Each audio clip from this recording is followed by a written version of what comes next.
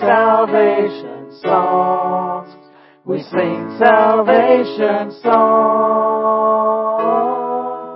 You have opened the way to the Father, where before we could never have come.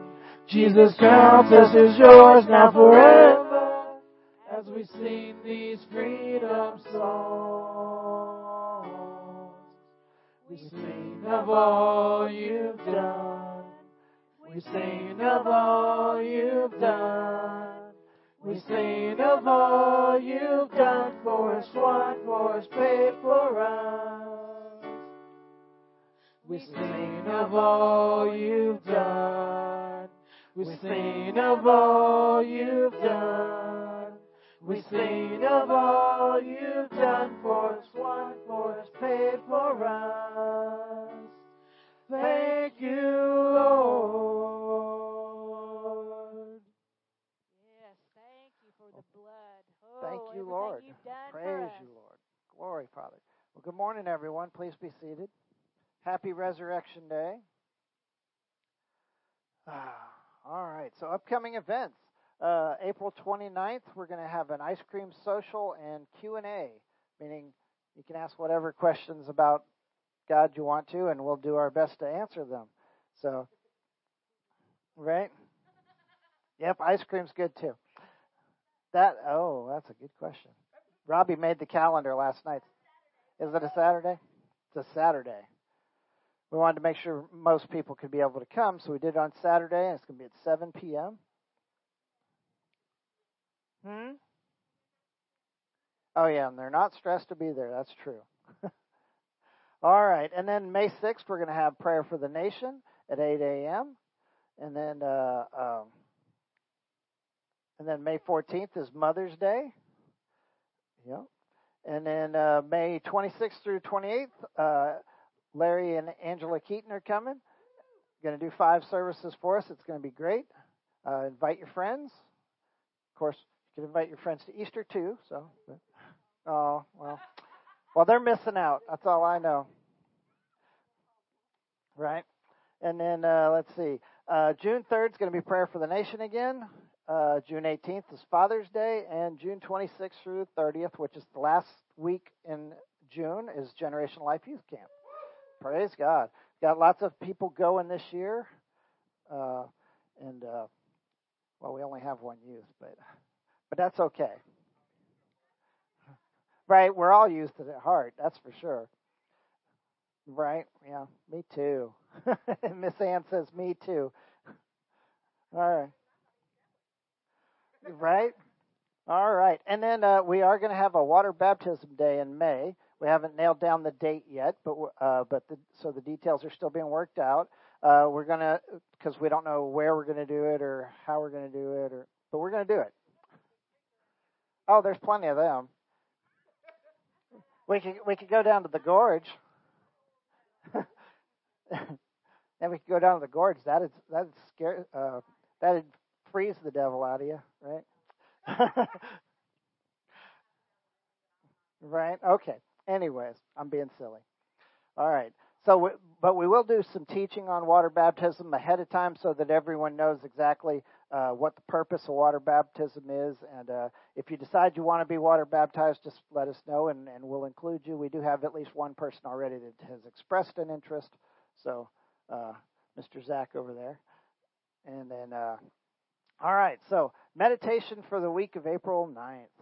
All right. So this time I switched it up a little bit and I put the healing scripture first.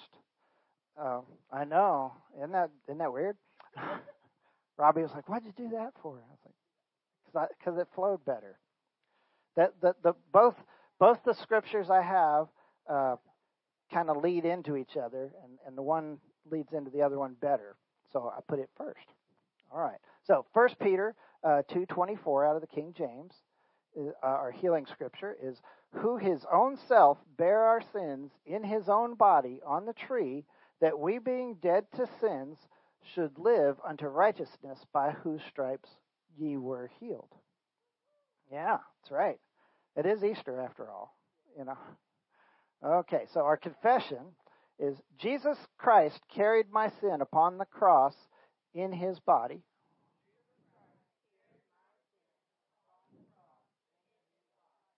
that I might stop sinning and live for righteousness. By his wounds I was healed. Praise God. All right. So, you notice it does say might stop sinning. We have a choice, and we have to do our part. Exactly. He made us able to stop sinning, but it's up to us to do it. All right. And he expects us to do it. Just like we expect our children not to grow up and still need diapers. He expects us to grow up too. All right. So, Matthew 8:17 is our in him. It's also out of the King James, and it says, that it might be fulfilled, which was spoken by Isaiah the prophet, saying, himself took our infirmities and bare our sicknesses. See how it leads the other one? This one kind of leads into that, or that one leads into this one? All right. And again, it says that it might be fulfilled. So he did this for us. He's already done it. Now it's up to us to follow through with it and receive it. All right, so our confession, as it was written by the prophet Isaiah, he took my weaknesses and carried my diseases. Praise God. All right. So, I think that's good for that stuff. Okay. So, let's pray. Lord, we thank you for this day. We thank you especially today for the gift of your Son, that he rose from the dead and made us able to walk a life without sin, that made us clean, so that the sins that we've already committed can be washed clean. All we have to do is accept him as our Lord and Savior, and we do, Lord. We do. We put him first in our life. We make him the Lord of our life, and not just our get out of jail free card. He has to become the Lord of our life. He says that his followers will be known because they'll do what he commanded them to do, and we do. Lord, we do our best, and we know that you stand with us and that you help us to stand against the devil and to not sin, because you called us to live a life like Jesus. You called us to be like Jesus, and we come together to learn to be like Jesus, Lord. We thank you for being here with us and for guiding us and leading us and giving us the words that need to be spoken and opening our hearts and our minds to that word so that it falls on good ground. It doesn't fall on the wayside. It doesn't get choked out by weeds. It doesn't get stolen by the devil. And devil, we bind you in the name of Jesus. You cannot come here. You cannot move. You must leave. Leave now in the name of Jesus. You cannot come here. You cannot influence these people. They are children of the Most High God.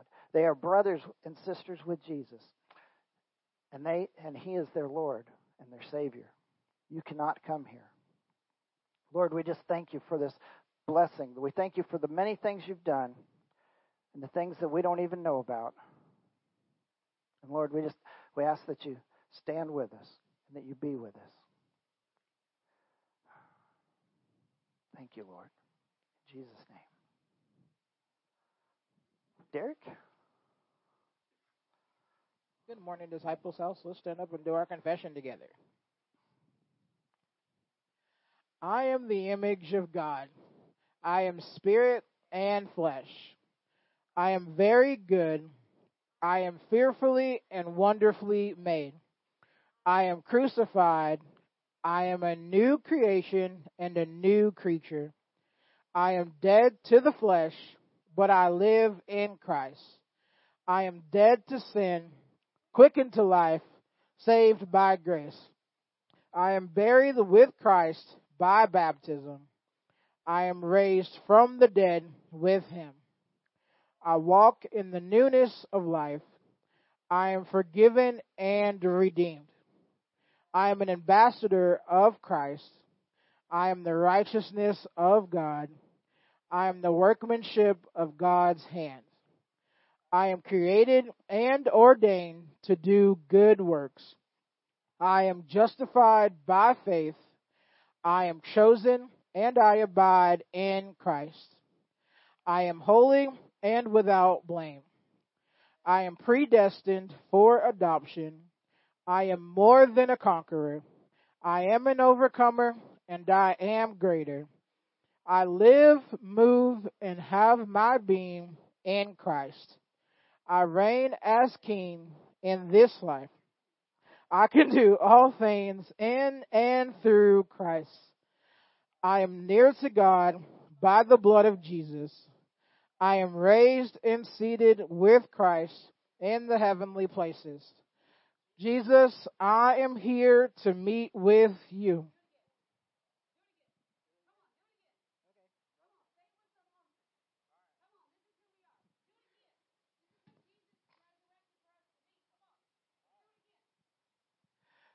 I am the image of God.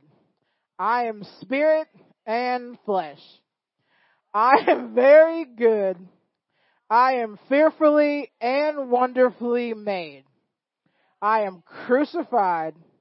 I am a new creature and a new creature. I am dead to the flesh, but I live in Christ. I am dead to sin, quickened to life, saved by grace. I am buried with Christ by baptism. I am raised from the dead with Him. I walk in the newness of life. I am forgiven and redeemed. I am an ambassador of Christ. I am the righteousness of God. I am the workmanship of God's hands. I am created and ordained to do good works. I am justified by faith. I am chosen and I abide in Christ. I am holy and without blame. I am predestined for adoption. I am more than a conqueror. I am an overcomer and I am greater. I live, move, and have my being in Christ. I reign as a king in this life. I can do all things in and through Christ. I am near to God by the blood of Jesus. I am raised and seated with Christ in the heavenly places. Jesus, I am here to meet with you.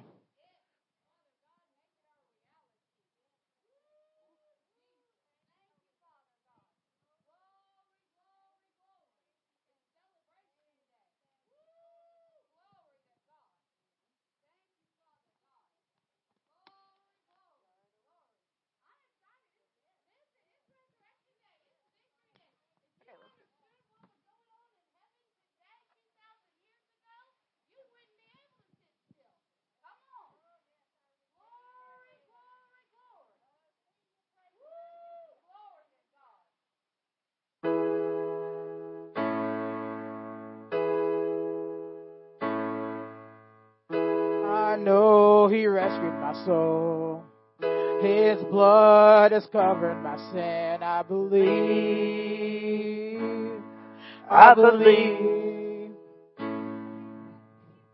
My shame.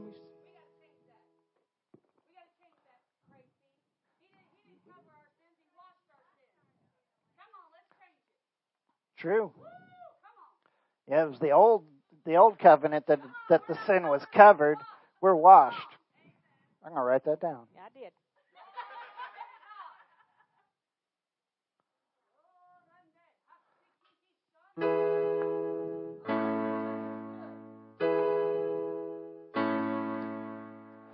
I know He rescued my soul. His blood has washed my sin. I believe.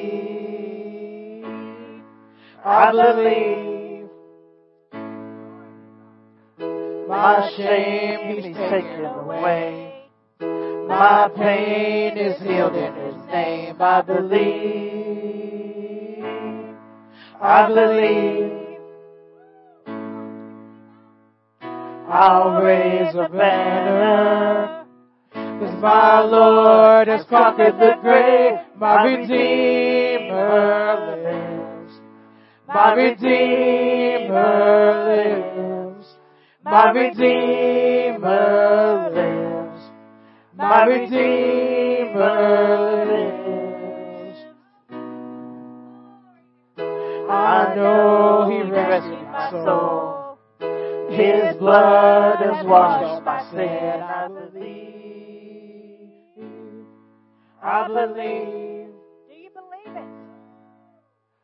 My shame He's taken away. My pain is healed in His name. I believe. I believe. I'll raise a banner, 'cause my Lord has conquered the grave. My Redeemer lives. My Redeemer lives. My Redeemer lives. My Redeemer lives. My Redeemer lives. My Redeemer lives. My Redeemer lives. My Redeemer lives. You lift my burden, and I'll rise with you. I'm dancing on this mountaintop to see your kingdom come. My Redeemer lives. My Redeemer lives. My Redeemer lives. My Redeemer lives. My Redeemer lives. My Redeemer lives. My Redeemer lives. My Redeemer lives. Oh, yes, Praise the yes, Lord. yes. Praise the Lord. Our Redeemer lives. He is not in the grave. Oh, defeated Praise God. Satan. And then paraded him about.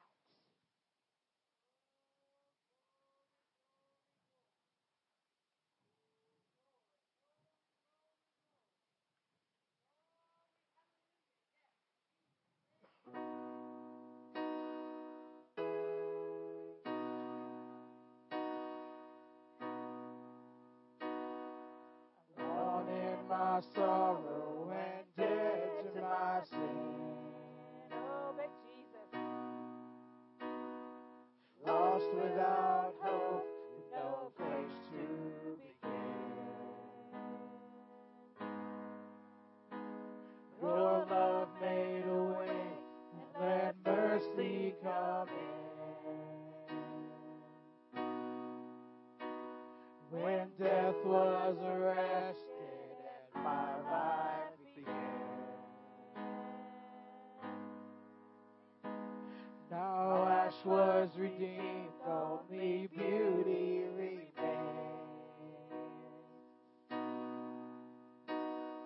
And my orphan heart was given a name. My mourning grew quiet, and my feet rose to dance. Hallelujah. When death was arrested and my life began. Oh, your grace so free washes over me.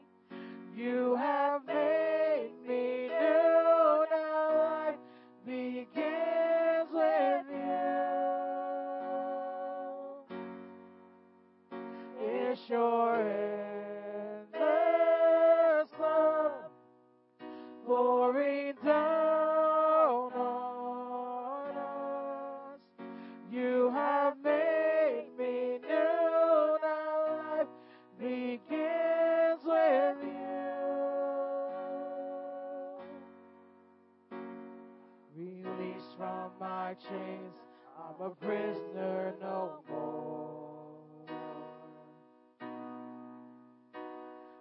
My shame was a ransom you faithfully bore.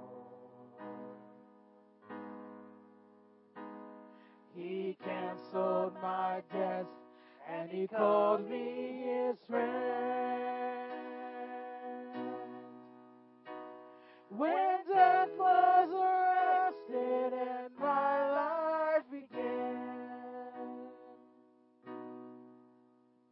oh, your grace so free washes over me.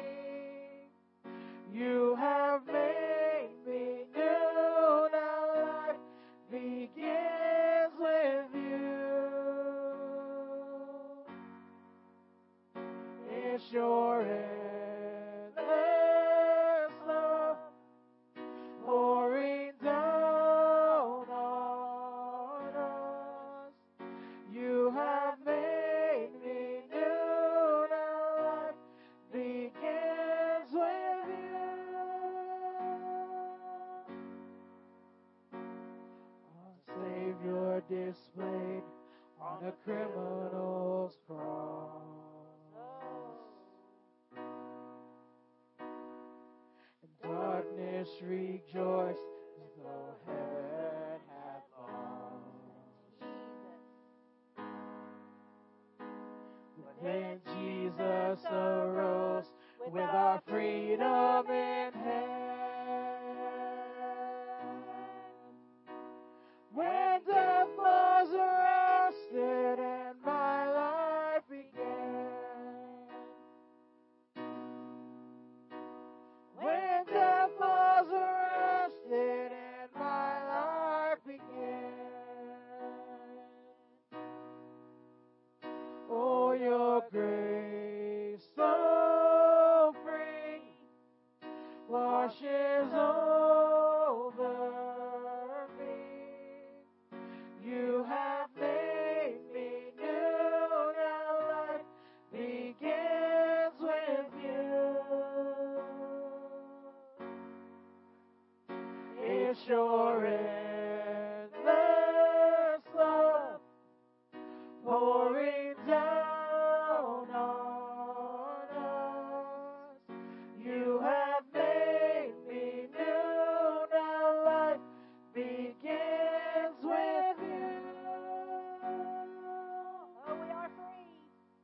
Oh, we're free, free, forever we're free. Praise the Lord. Come join the song of all the redeemed. Oh, We're free, free, forever, amen. When death was arrested and my life began. tell him again. Oh, we're free, free, forever we're free. Come join the song of all the redeemed. Oh, we're free, free, forever, amen. When death was arrested and my life began.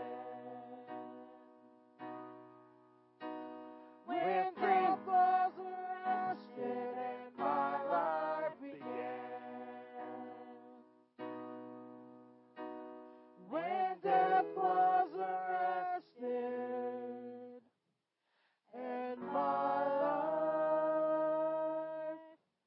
began. Oh, we have new life in Jesus. Our born again life.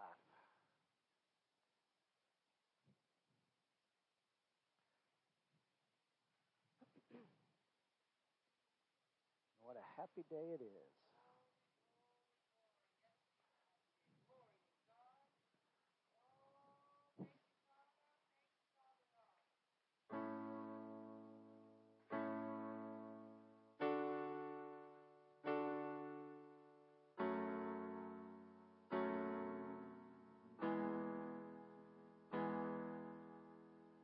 greatest day in history. Death is beaten, you have rescued me. Sing it out, Jesus is alive. The empty cross, the empty grave, life eternal, you have won the day. Shout it out, Jesus is alive. Oh, he's alive. And oh, happy day, happy day. You wash my sin away. And oh, happy day, happy day. I'll never be the same. Forever I am changed.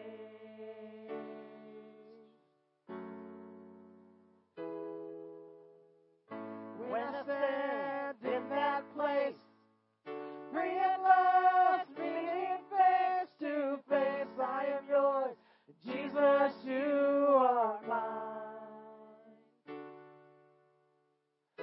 In this joy, perfect peace, earthly pain finally will cease. Celebrate, Jesus is alive. Oh, he's alive. And oh, happy day, happy day. You wash my sin away. And oh, happy day, happy day.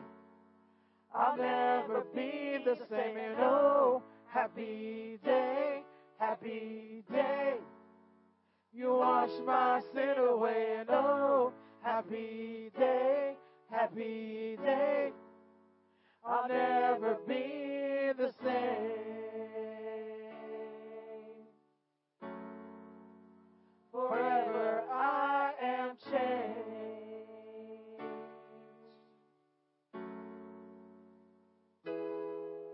And oh, what a glorious day, what a glorious way that you have saved me. And oh, what a glorious day, what a glorious name, Jesus. And oh, happy day, happy day. You wash my sin away. And oh, happy day, happy day. I'll never be the same. Forever I am changed.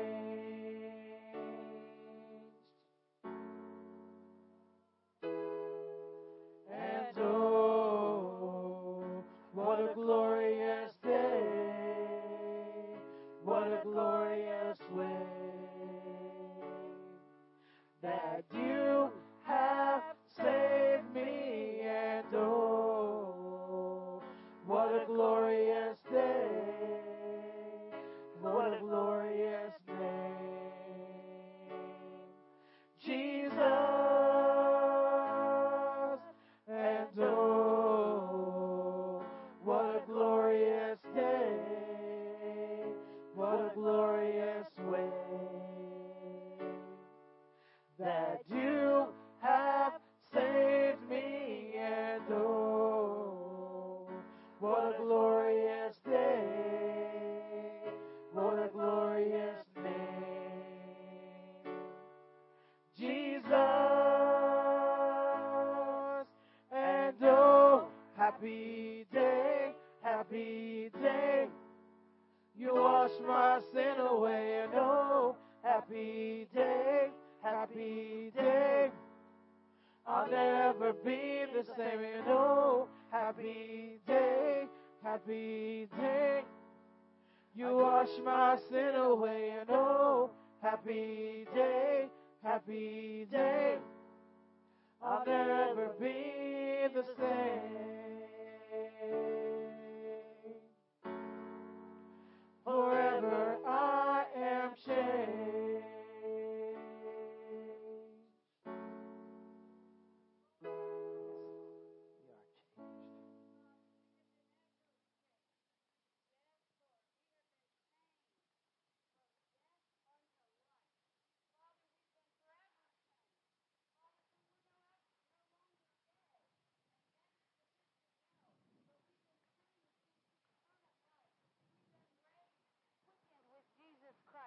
And Father, we're so thankful for it.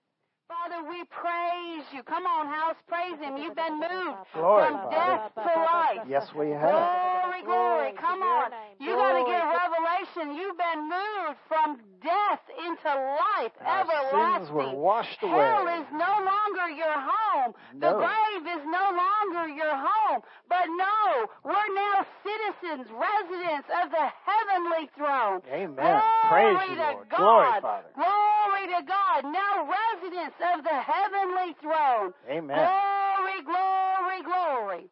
Praise Glory. God, praise God. Well, greet somebody with a celebration in your heart. Amen. Tell them you love them and you're thankful that their heavenly home is heaven with you, and then you can be seated. Good morning, Glory Derek. to God. Woo, glory to God. Thank you, Father. Thank you, Lord. Glory, glory, glory. Good morning to all those folks out Glory. on the internet listening from home. Glory, glory.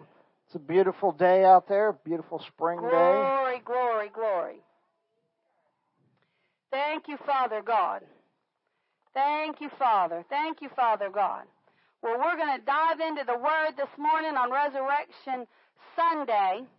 Real quick, well, let's pray. We'll pray. We'll get into the Word. We got a lot of ground to cover because we're gonna answer a real issue this morning. Oh, boy. We're going to answer a real issue this morning. You see all these bumper stickers and all this crazy stuff out there. And lo and behold, Pastor Michael found out. Now, you can go check this out for yourself and find out they were true. Believe it or not, the CDC, the Center for Disease Control, a federal government organization, has a website, and on their website, they actually have listed the zombie apocalypse. They do. And how to prepare for it. And how to prepare for the zombie apocalypse. Let me tell you something. The zombie apocalypse happened, I said it wrong, but that's okay. Let me tell you something. That happened in the garden. It happened in the garden.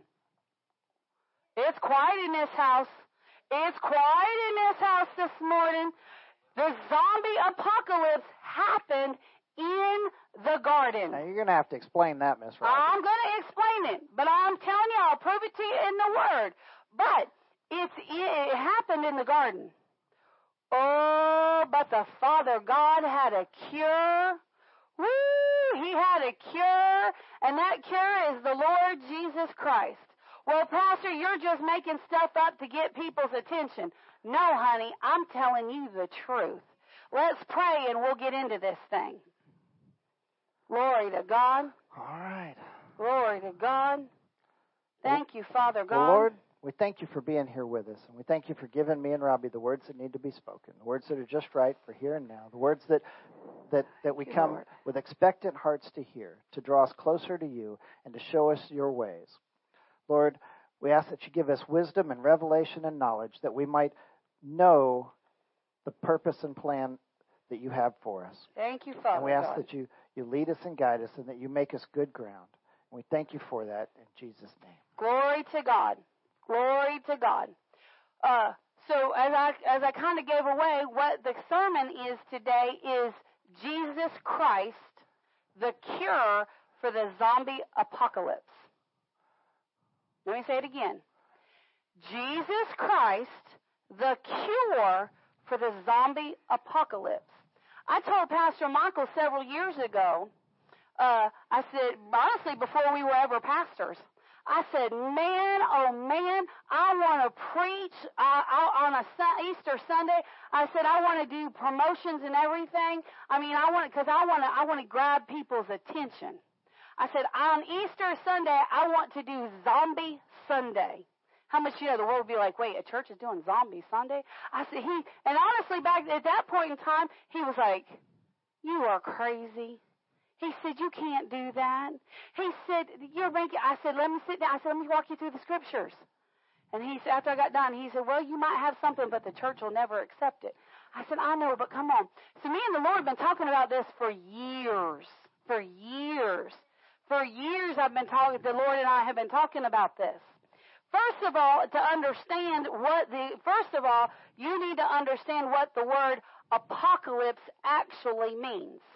You need to understand what it actually is. Because when you look it up in old Webster's dictionary, they tell you it's the end of the world and its total destruction. Well, do you know that God's created plan was ended in the garden? The plan that he actually created came to an end in the garden. You know, when God made the garden, he said, look in Genesis 1, look at Genesis 1, verse 31. This is God's creation.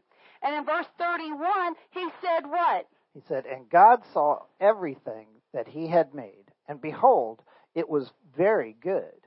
And the evening and the morning were the sixth day. It was very good. Everything that God created was very good. But when Adam and Eve sinned, and notice it was Adam and Eve, they both sinned. When they sinned, because they were the keepers of what God had created, a curse, what you could call, the CDC calls it a virus, what we could call, they call the zombie apocalypse a virus, but how much do you know? Something on the spiritual level occurred. There was a change at the DNA level of the human spirit, of the human flesh, of the soul, and something changed. How much do you know that's what a virus does, is it changes things in the body. It changes. So when this change occurred, now let's look here. Let's look in Genesis chapter 2. Well, actually, we're right here. Genesis chapter 1, let's read what it says in verse 27 and 28. All right. Well, 26, 27, 28. 26, 27, 28. Let's get the whole picture. And God said, let us make man in our image. No, we're going to stop right there. What we got going on in the sound booth? Oh, okay, I got to adjust my mic. All right, is that better? Okay, got to get rid of the echo. A lot of scratching going on. All right. So, who's talking? God's talking. Who's he talking to? Himself. Maury had it. He's talking. The three of them are talking. Yep. The Father God, because it said, "Let us," not "let me." He's talking to himself. The Father God, the Lord Jesus Christ, and the Holy Ghost. Now, I touched on this the other day in one of the sermons. Wednesday, I touched on it. Let me explain this to you. God is God. God the Father is God. Jesus Christ is God. The Holy Spirit is God. But as much as they are one, they are totally separate. They interact totally separate. They have totally separate responsibilities. They operate differently. They each provide different functions as God. So, is God one being with three personalities? No, that would be schizophrenic, and our God is not schizophrenic. Are they three separate gods? No, they're one God. They're one, but they have, and the Holy Spirit is part of Jesus as much as Jesus is part of the Father, and the Father is part of the Holy Spirit as much as he's part of Jesus. They're all one and the same. I heard Jesse Duplantis describe it this way. He said in his Close Encounters of God kind. That's what he called it. Close Encounters of the God kind. See, Jesse Duplantis, say what you may about him, but he actually got to go to heaven. He actually had an encounter where God took him to heaven. Now, he'll even say in his testimony, he said, I don't know if I physically went or if I only spiritually went. But he said this. He said, as far as I knew, I was actually there. It was as real to him as us standing in this room sitting in this room is as real to you. It was that real. And Jesus escorted him into the throne room. And he could only get so close to the throne before he hid his face, got on his hands and knees and hid his face and was bound and what have you. And Jesus left him there prostrate before the throne of God. And Jesus went up and he said, I kind of tried to do what Brother Randy calls the Pentecostal peek. You know, you kind of act like you're praying, like you got your eyes closed, but you're kind of looking and peeking around, you know. And so he was attempting to do the Pentecostal peek to see where Jesus was going. And he said up on that throne was this glorious light, which agrees with the scriptures. And he said, and Jesus walked right into that light. Went right in. So what was the light? The light was the Father God sitting on the throne. And Jesus went right in there, spent some time in there, and came right back out. See, they're one, they're together, but yet they're separate. They're separate. So here, God is sitting down. It's the council of God. And he's having, the Father's there, Jesus is there, the Holy Spirit is there, and they together as one made a decision to make us, mankind, in their image. Now, how cool is that? I mean, if you just get a revelation that you're in the image of God, that'll do something for your self-image. Woo, you mean I look like and I'm designed after? You mean that my blueprint is like the blueprint of God? Yes, honey, it is. And it was that way from the beginning. Whether you know God or not, you're created in his image. Whether you know him or not, you're created in his image. Glory to God. And he said, in our image, he said, let's make man in our image and what? After our image. You know, God's a three-part being. I just explained it, but guess what? So are we. We are a three-part being. Now, let me help you. The real you is not this physical flesh. Did you hear me? The real you, the eternal you, the part of you that's going to live forever is not this house that you live in. Glory to God. Do you ever go driving? I'm going to take a side trip here. You ever go driving kind of in the city areas and you get to those neighborhoods and they're what we call the cookie cutter houses? And every house looks exactly the same and you think, man, if I was having a bad day, I might go into the wrong house. You know what I mean? Because they all look exactly the same. Isn't that a boring neighborhood? Aren't you glad Jesus had enough sense to not make us cookie cutter houses? Woo! See, this body is not a cookie cutter house. It's only cookie cutter in the fact that we have 2 ears and 2 eyes and a nose and a mouth and the same body parts. But other than that, we're all uniquely different. Isn't that glorious? We're all uniquely different. Praise God. The scriptures say that even our that when the curse enters here in a minute, that even our physical houses were corrupted and changed. That wasn't a scripture I pulled. I'll pull it at some point. But we're created in his image and in his likeness. I was saying we're a three-part being. So this is our house. Our physical body is what you would call the house of God. That's one part. The true us, the real us, I hate to disappoint you, honey, but I've never seen the real true you with my physical eyes. Okay. I've seen the real true, and when you know somebody's heart, when you get to know somebody's heart, you know the true them. But the only way you can get to know their true heart is to spend a little time with them. And how much you know, sometimes you like people's hearts. And sometimes you need a new heart. You need a heart transplant, boo-boo. Why? Because you're a zombie. I said zombie apocalypse. Come on. Some people. So you got the real true you on the inside. And then to get the true you to function within the house, Jesus had to give you the Father God, Jesus, and the Holy Ghost had to give you what we refer to as the soul. Even the Father refers to it as the soul. That's the seat of your personality. That's your feelings, thoughts, your emotions. That engages the brain and all those hormones and all that. Well, Pastor, when I die and my house stays here, what happens to my soul? What happens to my soul? Your soul goes to heaven or hell, depending on if you're a zombie or if you're quickened onto life. And here's the deal. It's your choice. It's your choice. Now, Pastor, you keep talking about zombie. I know. I'm going to tell you what a zombie is. It'll help you. But first, I got to help you understand that we're a three-part being. And now what did he say about us after that? So now we know we're a spirit, soul, and body. The real us is our spirit. We have a soul. We live in a body. All right. So what are we supposed to do from here?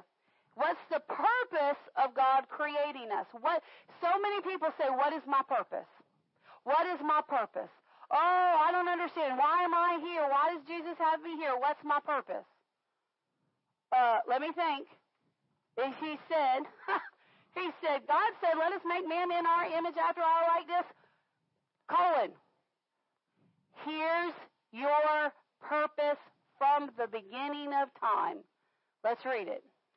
And God said, let us make man in our image after our likeness, and let them have dominion over the fish of the sea, and over the fowl of the air, and over the cattle, and over all the earth, and over every creeping thing that creepeth upon the earth. Girlfriend, you got dominion over those spiders. You need to quit declaring that you're scared of them.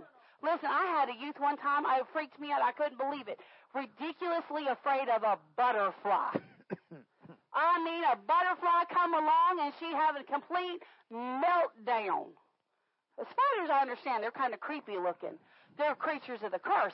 But a butterfly? Come on. Look what he said. Let us have, here's your purpose.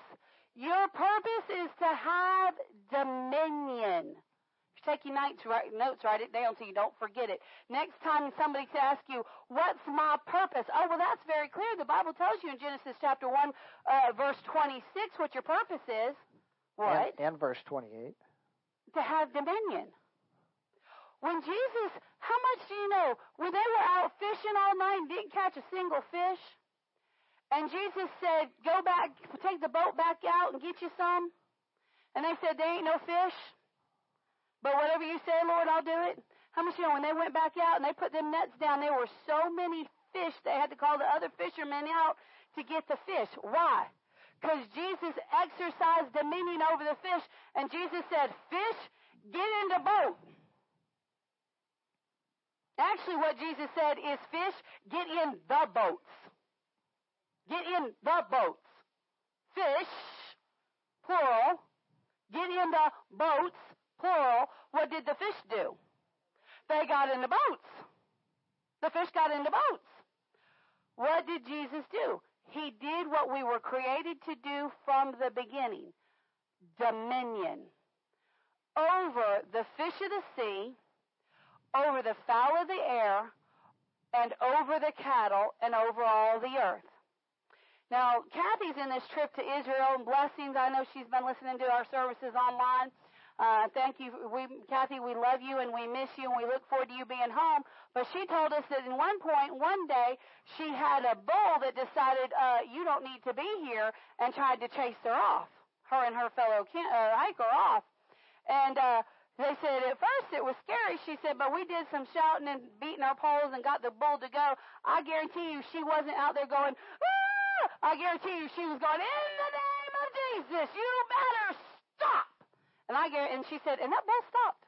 She didn't have to tell me in the text what she did, because I know she did it, because that's what she does with the bears when she hikes here at home.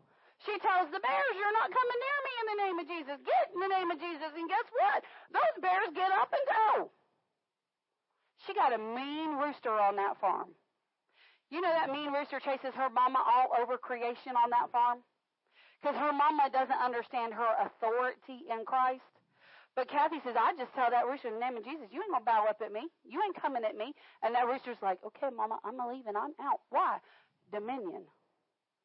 Dominion.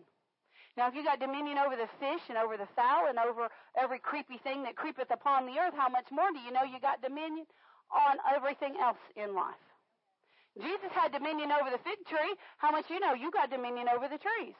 Jesus said, if you'll speak to the mountain, you'll have dominion. If you'll just speak to it. The problem is, well, Pastor, why do things not happen when I say that they're not going to happen? Because you don't believe what you say. In fact, when you say, well, every time I put money in my pocket, it just falls out the other end. Well, guess what? Falls right out. I got holes in my pockets. I bet if I go through your wardrobe, I can find literal holes in your pockets because you've created them by the words of your mouth. Come on. Dominion. Our purpose and our plan is to have dominion. Let's keep going. Let's find out in verse 27 what he has to say. We got a long way to debunk these zombies. Come on. So God created man in his own image. In the image of God created he him. Male and female created he them. How many genders did God create? 2. How many genders are there? 2. 2. Just because you believe that you're a furry, fuzzy, donut head gender doesn't make you one. I can believe all day long that the grass is pink. It don't make the grass pink. Don't make it pink. Come on. Just because I know, I believe in Canada, listen to me. I believe, if I understood it correctly, in Canada they have 169 genders. 169. And Well, growing. y'all are shaking your head going, what's wrong with Canada? And growing. Well, guess what? The United States has, 96 or something like that? We ain't far behind. Zombies. Come on. Zombies. Don't worry, I'm going to explain what zombies are. All right. Come on. So, Well, he is. verse 28. And God blessed them, and God said unto them, be fruitful and multiply. See, again, he's telling them what his plan for us is. Be fruitful and multiply and replenish the earth and subdue it. What is our purpose? Here's more of it. Here's more of it. He didn't stop telling us our purpose. He said, number 1, God blessed them. What does blessed mean? Part of our purpose is to be blessed. That means that we're to have a good life, full of favor, full of prosperity, full of health. Part of your purpose is to be blessed by God. Part of your purpose is to be blessed by God. So if you're rejecting God and preventing God from blessing you, you are not fulfilling your purpose. Be fruitful. Well, does that mean that I have to have children? I'm not a fan of children, and I don't want to have children. Well, that's between you and the Lord. Michael and I don't have natural children, but we sure do have spiritual children because that was God's plan for us. Thank you, Jesus. Amen. Glory to God. Love each and every one of you. Want to pop your heads like balloons from time to time, but I still love you. How much you know that's a true parent? How much your parents, is that not true? Sometimes you want to pop your kids' heads like balloons. You're like, listen. Or like Joyce Meyer says, you want to get back here and find their zipper and unzip them and pull the stupid out and zip them and put some good in there and zip them back up. Yeah, that's the love of a father and a mother. That's the love of a parent. Come on. But be fruitful doesn't only mean with producing children. It means be fruitful in your life. Produce some things. You were not called to be a couch potato. You were not called, oh Lord Jesus, you're going to hurt. Somebody's cow's going to get hurt. Listen, you were not meant to sit on the phone or on your computer console and play games all day long and produce nothing in your life. Those games produce nothing. They're a time waster. Or be a pinball wizard, for that matter. Right, you weren't called to be a pinball wizard. That's exactly right. Come on. No, you were called to produce in your life. You were called to do some laborious things, produce some things, make some things good.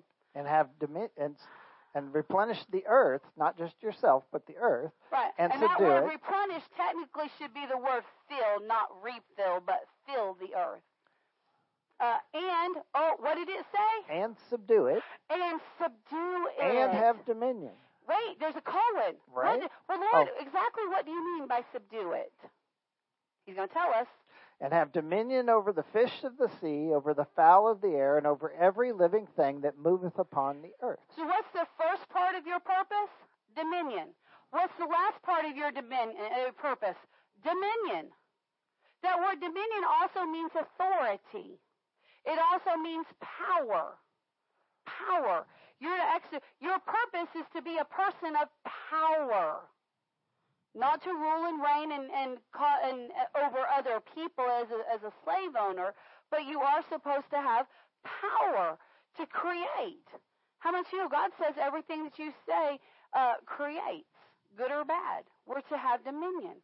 So that's our purpose in the world. That's how God created it. He said in verse 20 and verse 31, everything that we said, and then verse 28 or verse 29 and 30, he tells them what that God's given Everything in the earth he's given to mankind. This nonsense about, well, oh Lord, this nonsense about, well, we've got to give to Mother Earth what Mother Earth has given to us. Where's that in the scriptures? Where's that in the scriptures, tree huggers? Now listen, we need to honor and respect and give glory to everything that God has given us. We don't need to mistreat anything. We need to be good stewards of what the Lord has given us. I'm not saying that. But God didn't give us the bark on the trees to wipe our rear ends. He gave us bark on the trees because the bark can be used for a lot of different tools, a lot of different things, and He's given us the wisdom for that. He's given us wisdom on how to obtain. Do you know that some bark on some trees is actually medicine? Some bark on some trees is actually medicine. He's given us the world for our benefit, not for His benefit. And we're not here just to be a parasite. And God did not create us to be a parasite upon the earth like some people want you to believe. No. Now here's the other thing. God told us to multiply. And in the garden, we were never supposed to die. There's this conspiracy, and a lot of people are in fear about this, about we're overpopulating the world and the world's going to run out of resources. Do you think that if God created the world to sustain all people and people were never supposed to die, that He didn't also put enough resources here for us? Yes, He put enough resources here for us. He knew the curse was coming. He knew this was happening, but He was still giving us the chance for it not to go that way, and He gave us all the supply. Come on. Now, let's get over here to chapter 2, and let's see what He said in verse 16. All right. Chapter 2, verse 16. Let's read here. And the Lord commanded the man, saying, Of every tree of the garden thou mayest freely eat. But of the tree of the knowledge of good and evil thou shalt not eat of it. For in the day that thou eatest thereof thou shalt surely die. Can we eat of every tree of the garden? It's not a trick question. What did He say in verse 16? He said we could eat of all of them. He said you can eat of all of them. Every tree of the garden. Every tree of the garden, you can eat of every single one of them. Now let's look at verse 17. He said, but of the tree of knowledge of good and evil thou shalt not eat. And then there's a colon, and He tells them why.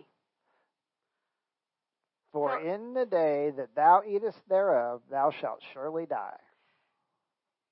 He gave mankind free choice. Over in the book of Deuteronomy, He says, I set before you life and death. He said, I've set before you life and death, blessing and cursing. And then if you're not sure what to do, He tells you, choose life. It's exactly what He did for Adam and Eve. He said, all of this is for you. He said, everything here is for you. He said, there's this one tree, though, that if you eat of this one tree, you're going to die. But it's your choice. Well, then why did God have to put the tree in the garden to begin with? Because if He didn't put the tree in the garden, we truly would not have free choice.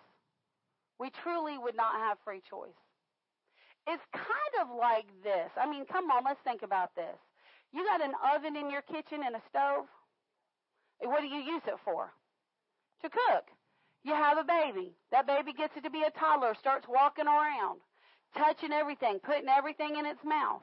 Comes over when you're cooking dinner. And you tell him, baby, no, don't touch it. It's hot. It'll burn you. Hot? Yes, hot. Hot? Yes, hot. Burn, burn, hot. You told that baby 50 times if you told him once. Don't touch it, it's hot. What's that baby going to do? It's going to touch it. Touch it. How much you know that baby can just go cry and scream, why is there an oven in the house? Why is there an oven in the house? Should you get rid of the oven just because the baby's going to touch it? No. No. How much you know? Baby had a choice to be obedient or not be obedient. when baby touched the stove and it got hot, guess what? Got burned. How much do you know before the baby ever touched the inside of the oven and got burned, the baby touched the outside of the oven when the oven wasn't being used? Then when the oven was being used, still touched the outside of the oven and was like, well, it's a little warm, but I didn't get burned. How much do you know? Baby got over by the oven. Well, that's a little warm over there. Oh, that's warm. How much do you know? Was testing the grounds. That's exactly what happened with Adam and Eve. They got near that tree from time to time and got to looking at it. All this stuff. Come on, there's a reason that tree's there. Because we have to have free choice.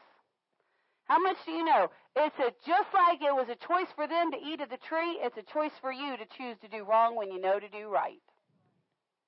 How much do you know? You got a whole lot of trees in your life you shouldn't touch. Or you can get near it, but you shouldn't eat of it. Come on.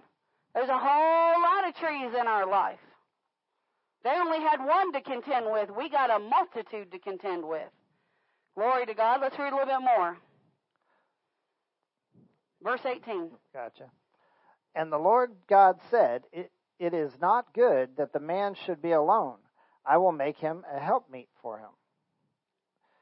And out of the ground the Lord formed every beast of the field and every fowl of the air, and brought them unto Adam to see what he would call them. So Adam is doing his job. He's producing names for these animals. He's doing what he's supposed to do. Everything is good. He's working on this. Okay? That's the verse I missed. Back up to verse 15. Oh. And the Lord God took the man and put him in the Garden of Eden to dress it and to keep it. To dress it and keep it. That's our purpose, to dress it and keep it. In other words, your purpose is, here, listen to me, the purpose of mankind has not changed. The purpose of mankind is to dress the earth, make it nice, make it pretty, and keep it. Jesus said we're the salt of the earth. What are we doing? We're here to exercise dominion. As long as the church, the assembly of God, is still on the earth, as long as there's local churches, the gates of hell will not prevail. Why? Because the local church, the members within the local church, have God's power, authority, and dominion because Jesus gave it to them. Now let's find out when these zombies took over. Let's find out when the zombies take over. Chapter 3, verse 1. All right. Now the serpent was more subtle than any beast of the field, which the Lord God had made. And he said unto the woman, Yea, hath God said, Ye shall not eat of every tree of the garden? Is that not what God said? He looked right at him. He said, didn't God say that you can eat of every tree of the garden? That's what God said, isn't it? See, Satan will always wrap his lie in a truth. He'll always bring a truth to you before he'll bring you a lie. All right, keep going. And the woman said unto the serpent, We may eat of the fruit of the trees of the garden. But of the fruit of the tree which is in the midst of the garden, God hath said, Ye shall not eat of it, neither shall ye touch it, lest ye die. Did Jesus say that? Or did the Father say that? Not exactly. He said, don't eat of it, but he didn't say anything about you can't touch it. This is why we don't get into conversations with the devil. Because when we first of all, let me just point out, it didn't faze her that the serpent was talking to her. The side journey, Eve and Adam was present. We find that out here in a minute. Adam and Eve were not present that the serpent was talking. We're not surprised that the serpent was talking. They weren't surprised. In fact, they carried on a conversation with them like it was completely normal. Well, how did God get the animals on the ark 2 by 2? Go read the account. Go read the account of it. It wasn't until the animals got off the ark that there was a division between mankind and the animals. They came to the ark. God said, go. They went. Here come the turtles. Noah, we're here. Where do we go? You go 3rd deck up, 4th stall over. That's your spot. Okay, Noah. Off they go. Here come the antelope. It's a little spooky. Noah, we're here. Where do we go? 5th floor, 6th stall to the left. Okay, we're on our way. It was commonplace. It was commonplace that they spoke to the animals. Easier to have dominion that way. It sure is easier to have dominion that way. All right. He said, now he told her, but she said you can't touch it. See, what she did, and this is what we do. We look at sin and we go, oh, like alcohol. Oh, alcohol is so evil. One sip and you're dead. And then somebody gets you to take a sip and you don't instantly die. And you think, maybe this stuff's not as bad as I thought it was. Let me try a second sip. Same thing with vaping. Same thing with marijuana. Same thing with sexual sin. Well, sex is for marriage, so no intimacy. 6 inches. Stay over there. Oh, we touched hands. Oh, that's it. And then you touch hands, and then you do a little this, and you do this. Before long, you're in it, man. You're in it. And you're in it because now you've been letting the body have control, and now you don't know how to rein that thing in. Come on. Dominion. How did this thing get in here? So, see, this is why I said you don't get in a conversation with the devil. When the devil brings you a wrong thought, you answer him with the Word of God and only with the Word of God, and you don't tell him, well, I think this. Because really what she said is the Lord said we're not supposed to eat it, but honestly, because we don't want to be tempted, we just don't even touch that tree. And he went, wheels turning. Well, if I can just get her to touch it, then I'll show her that she won't die. In fact, the Jewish rabbis and scholars believe, by the way the scriptures are written in the original language, that that's exactly what the serpent did, was he backed her up into the tree and she bumped it, and he said, see, you touched it and you didn't die. Why can't you eat it? That's what they believe. So see, this is why we don't ever talk to the devil. Because what he's fixing to do, she's alive unto God, Adam's alive unto God, their spirit is completely alive, they've got the glory of God on them, God comes and walks with them every day in the cool of the day, which could be morning and evening, it could just be once, but God walks with them every single day. They've got total dominion, they got total rule, they got total everything. I mean, if you have total dominion, what does that make you? Ruler, king, God, authority. He said, he bumped her back here. He got her back here, and he bumped her into it and said, oh, you touched it. You didn't die. See, he's thinking, how can I convince her that how can I twist her thinking? How can I twist his thinking? Let's read on.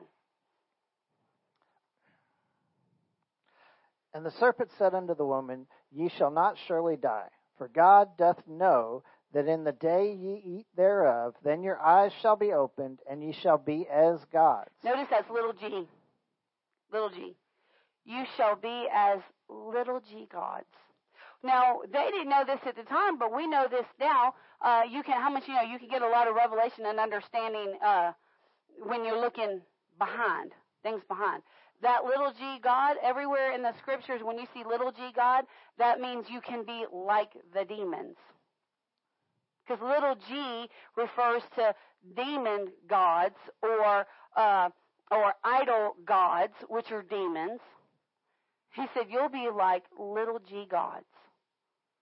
You'll be like, but how much, somebody hears that word, I can be like a god. But they don't understand that from a scriptural standpoint, there's two different types of gods. There's the one true God, and then there's demons, which are gods, little g gods. He said, for you're going to know good and evil. Why are they going to know good and evil? Because they already know good.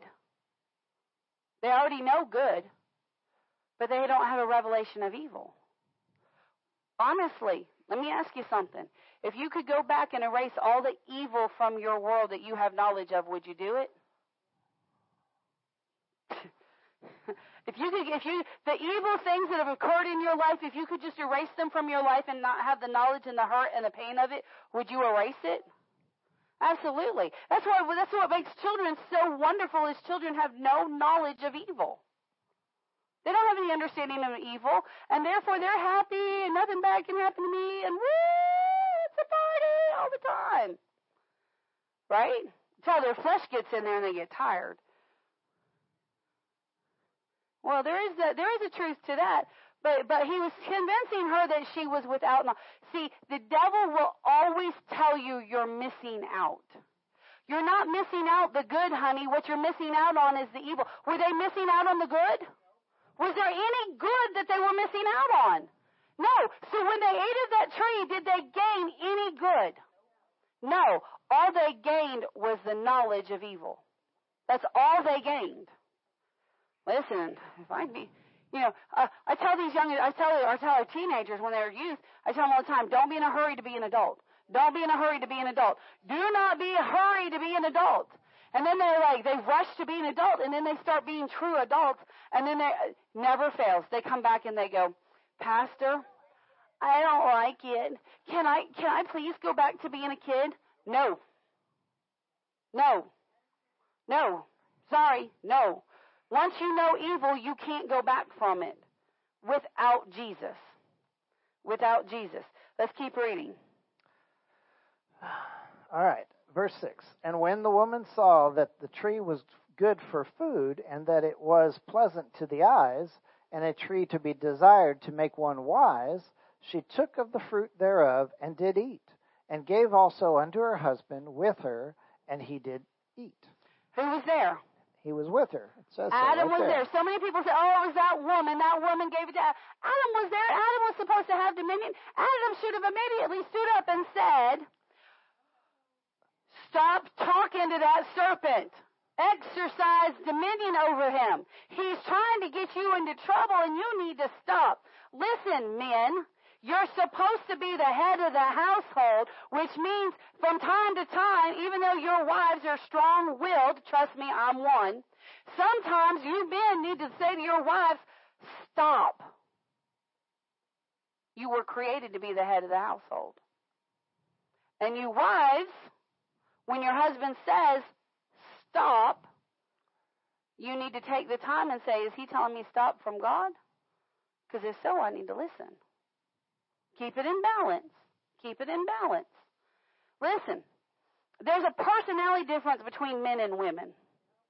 Men don't see the details. And because they don't see the details, they see the walls coming, the bridges out before us women do.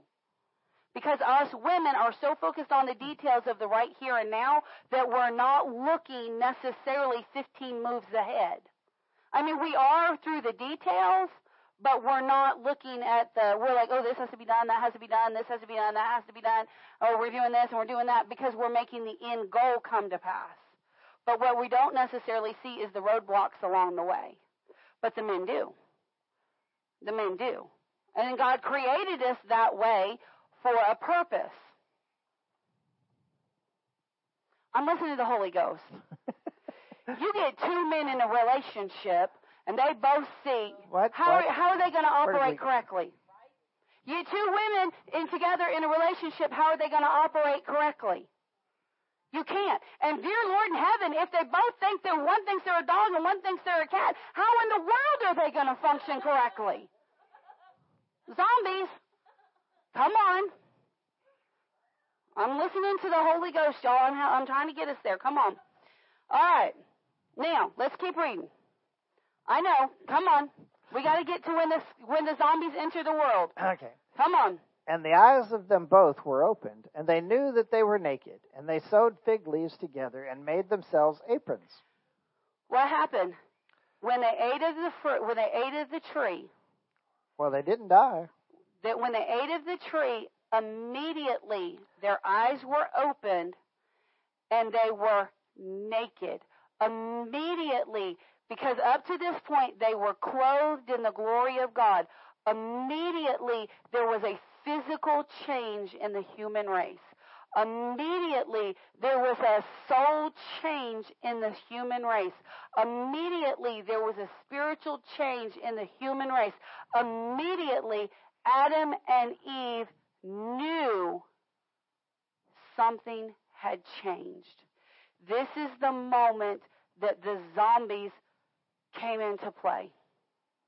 This was the moment. This was the moment that Adam and Eve, that all of mankind became separated from God because they chose to sin. This was the moment. Now, let's find out what a zombie is. Pastor Mike. Okay. Well, there's a whole lot of information on zombies out there, so I had to pare it down a bit. So I tried to stay with reputable sources when looking for information on zombies. I got information from NPR.org and Wikipedia.com and the History Channel and the CDC. And we know all of the now listen, we know all of these are slanted to man's point of view. We understand that. They're not looking at this from a political viewpoint, but they're looking at these things from a natural viewpoint. So we understand that. So let's find out what naturally it has to say. Well, as you may or may not know, most cultures around the world have some form of zombie in their folklore. Now that I didn't know. Almost every culture in the world has a zombie something in their folklore. Right. And now they're not all titled zombies, but they're some are ghouls and ghosts and specters and vampires and mummies and all that kind of stuff. It's all a form of the undead, so to speak. One of the main things that they all have in common is they have a form or a semblance of life, a seeming of life, but it's not life. It's the opposite, in fact. It's eternal death. Okay. So let's list this. A zombie has life, but is actually eternally dead. He doesn't have life. Well, has a form of life, but is eternally dead. Of life. He has a counterfeit of life. Ooh, a counterfeit of life. Right. So it's a seeming or a semblance or a form, but it is not life. It's counterfeit. So, and they're called the Walking Dead. Of course, they're eternally dead. So it's not like they're dead and they stay dead. No, they're dead and they move around and they walk around. They get up and they move around. They're eternal, but they're dead, right? Okay. So if you look in the Bible, it says that when we sin, we're separated from God, right? And God is life, and God is light, and when we're separated, then the curse comes on us, and we're going to reap death. Right. We have eternal death. If you don't have eternal life with God, you have eternal death. That's what the Bible says. And remember, God told Adam and Eve that they could eat of any tree of the garden, but if they ate of that one tree, they would die immediately. Now, even in the account of the Bible, they didn't die immediately. They didn't. They died spiritually that day. Now, I'm going to, real quick, short story. Brother Randy was flying and talking to the Father God about the new birth. And God said to Brother Randy, Adam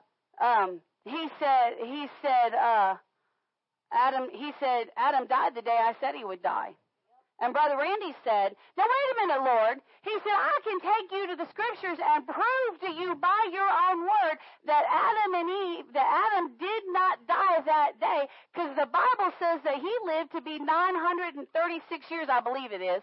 And God with a bit of indignation in his voice said, I am not a man that I should lie. When I said Adam would die that day, he died physically that day.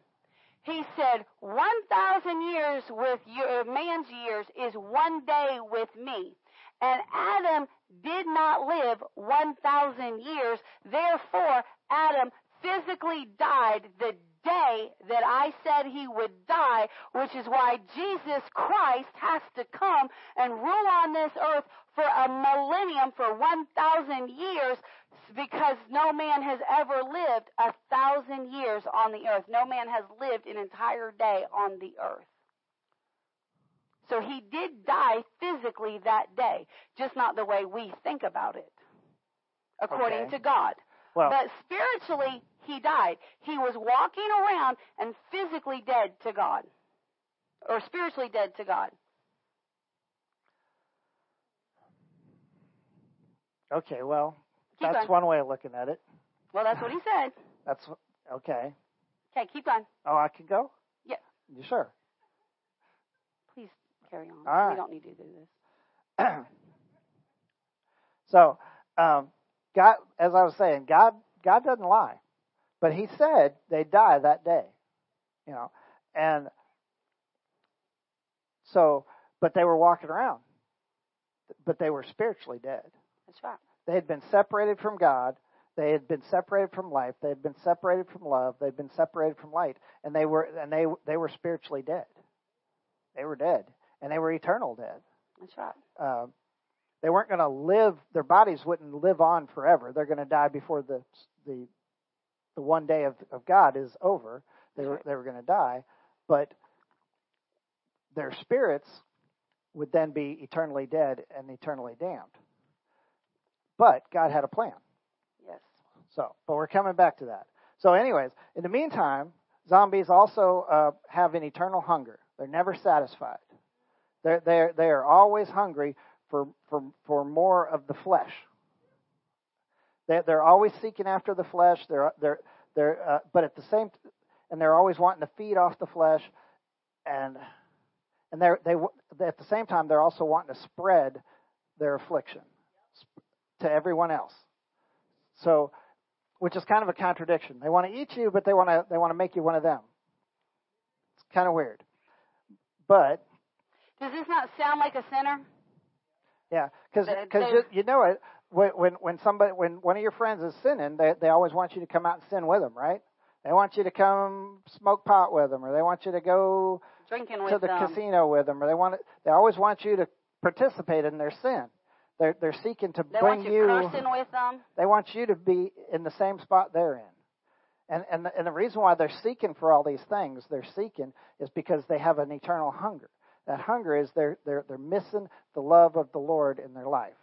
Exactly. They don't have it. That hole in there that they're trying to fill, they're never going to fill because they can't have the Lord because they're sinners. They're dead. Zombies. They're zombies. So, you know that song "Looking for Love in All the Wrong Places." Very true. Because they're all looking in the wrong places for this love that would fulfill them, that would cause them to be whole again. That's right. And of course, at this time, there was no way to fulfill that. Nope. They were always going to be this way, and they spread it to their children. They spread it to everybody, and as you saw, you know, when Noah came along, and God said, you know what, I'm done with y'all. Y'all are a mess. I'm going to get rid of everybody except for you, Noah. You're the best of the lot. I'll keep you and a couple of your family, and we'll start over again. So even this didn't cure the problem. Nope. That sin seed was still in them. That virus was still that on virus the inside. was still a part of them, and there was no way to overcome it at this point. But he went so far as to wipe out every living thing on earth to try and start over again. That's right. So they're always hungry. They're never fulfilled. They used to be living. So one of the things that I found was zombies cannot love, laugh, or live freely. Believe that.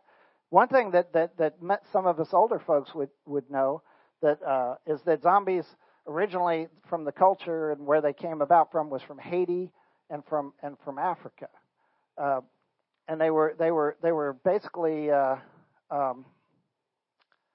these voodoo masters or shamans would make people into zombies, and they would be their slave, right?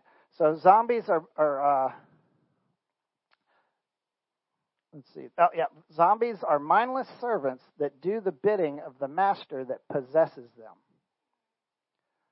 Uh-oh. Right? Say that again.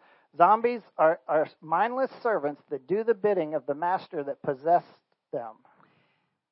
So again, from a spiritual standpoint, demons, their ultimate goal is to take control of a person and force that person to do their bidding. Zombie. Demon controlled. Zombie. Now, and here's the deal. They start with the mind. Demons start with the mind, then they get down into the flesh, and then they get down into the spirit, provided that you give and surrender over to them long enough. This sounds very much so like these zombies, does it not? Come on. All right. So they've been possessed. They're mindless servants. They used to be living, but they cannot love, laugh, or live freely. So zombies are almost always in the society are cursed with an irreversible or less than attractive subhumanity. How much you know sin is ugliness gone to seed. That's right. Yeah. So a less than attractive subhumanity in a single-minded pursuit of some task or thing. Now notice it says irreversible. In other words, they themselves or the demons that cause this problem can't reverse it. The only one that can reverse this issue is Jesus Christ. He's the only one that can reverse it.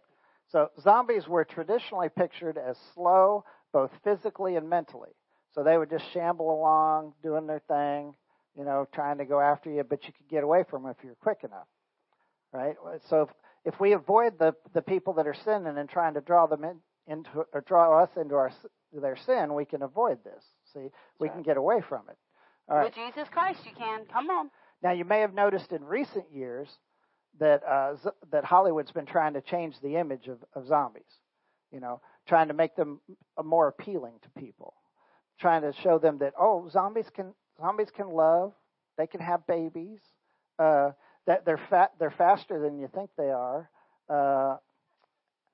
and that they can even be smart and devious. I'm like, But that's actually a truth. Listen, see what we don't understand, what people don't understand, is Satan has a counterfeit for everything that God has. Where God can bring life, where God can quicken, Satan can make somebody look like they're alive, but really they're dead. Satan can make somebody look smart, but really it's the demon in that person, not that person. Can I put something on the spot with you? Is that okay? Because you know where I'm going. When he was demon possessed, and Jackie will testify, one thing that attracted her to him was he knew the Bible better than she did. He could quote scripture. He looked like he was on it. When he got totally set free and that demon was no longer in there providing the word for him, she'd say, "Do you remember?" And he'd go, "What are you talking about? I don't know that scripture. I've never seen that scripture a day in my life." See, it's not the person that's that way. It's the demon in them. Do you understand this? This is why I'm saying the zombie apocalypse has already... Oh, by the way, I didn't get to finish reading that word, telling you what that word apocalypse is. That's the same word. That comes from the same word that we get the word revelation from. It's the Greek word... You pronounce that, I can't. Come on. Apocalypsis. Apocalypsis is the Greek word that we get apocalypse from, and it means making naked, disclosure of truth. Apocalypsis is when events that are hidden are made visible to all. So what are we doing? We're making visible to all the tactics of zombieism. We're making it clear how Satan turns people into zombies, and that this was able to begin to occur from the garden when they ate of the tree. Do you understand this? We're unwrapping the truth about zombieism. Zombie is not something that's just made up of. It's not something that people just make up. It's not a fairy tale. It's rooted in the truth of Satan and how Satan operates in and through people. Yep. That's what zombies are. See, zombies literally are separated from God. Any type of undead. That's what they are. They're separated from God. And that's what the whole thing here is about. Is we were separated from God starting in the garden. And it looked, if you just had the Old Testament, it looked pretty bad. There was no way out. It was irreversible. And the ancient Greeks were thought to be one of the first cultures to be terrorized by the fear of the undead. Archaeologists in excavations in Greece have found many ancient graves which contained skeletons pinned down by rocks and other heavy objects so that they couldn't crawl out of the grave. Of course, hold on, let's find out. You want to look at a scripture? Let's go show you why the Greeks were afraid. Okay. Come on, let's go show you. It's in the scriptures why they were afraid. Come on. Let's go to... Well, you could go to Isaiah 59. Okay, read that one. All right. Isaiah 59, verses 1 through 15. Behold, Jehovah's hand is not shortened, that it cannot save, neither his ear heavy, that it cannot hear. But your iniquities have separated between you and your God, and your sins have hid his face from you, so that he will not fear, or not hear you. For your hands are defiled with blood, and your fingers with iniquity. Your lips have spoken lies, and your tongue muttereth wickedness. None sueth in righteousness, and none pleadeth in truth. They trust in vanity and speak lies. They conceive mischief and bring forth iniquity. They hatched adder's eggs and weave the spider's web. He that eateth of their eggs dieth, and that which is crushed breaketh out into a viper. Their webs shall not become garments, neither shall they cover themselves with their works. Their works are the works of iniquity, and the act of violence is in their hands. Their feet run to evil, and they make haste to shed innocent blood. Their thoughts are thoughts of iniquity. Desolation and destruction are their paths. The way of peace they know not, and there is no justice in their goings. They have made them crooked paths. Whosoever goeth therein doth not know peace. Therefore is justice far from us, neither doth righteousness overtake us. We look for light, but behold darkness. For brightness, but we walk in obscurity. We grope for the wall like the blind. Yea, we grope as they that have no eyes. We stumble at noonday as in the twilight. Among them are lusty. We are as dead men. We roar all like bears, and moan sore like doves. We look for justice, but there is none. For salvation, but it is far from us. For our transgressions are multiplied before thee. Our sins testify against us. Our transgressions are with us, and as for our iniquities, we know them. Transgressing and denying Jehovah, and turning away from following our God, speaking oppression and revolt, conceiving and uttering from the heart words of falsehood. And justice is turned away backwards, and rightness standeth afar off. For truth is fallen in the street, and uprightness cannot enter. Yea, truth is lacking, and he that departeth from evil maketh himself a prey. So this is a description of zombies. It sure sounds like zombies to me. It sure is a description of it, but now let's go to Ezekiel 37. That was Isaiah 59, 1 through 15. I believe that was the easy translation. I believe that's the easy translation, yeah. Sorry. Go to Ezekiel 37. Ezekiel 37. Now, don't worry. We're going to get to Christ the victorious one. But we got to really make a case for you to understand these zombies. Why they had a fear of them, why there was a thinking of them, why this was a situation in biblical times. So Ezekiel 37. Ezekiel 37. Now, we know that Jesus rose a couple of people from the dead. How much you know that freak you out? That freak you out. That'll feed into some things. So All right, here we Ezekiel go. 37, chapter verse 1 through 10. Verse 1 through 10. All right. No, this is No, King this is James. King James.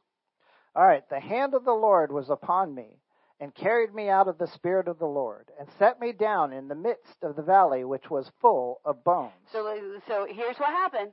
God took Ezekiel and carried him and put him right there in basically a mass grave where there were bones.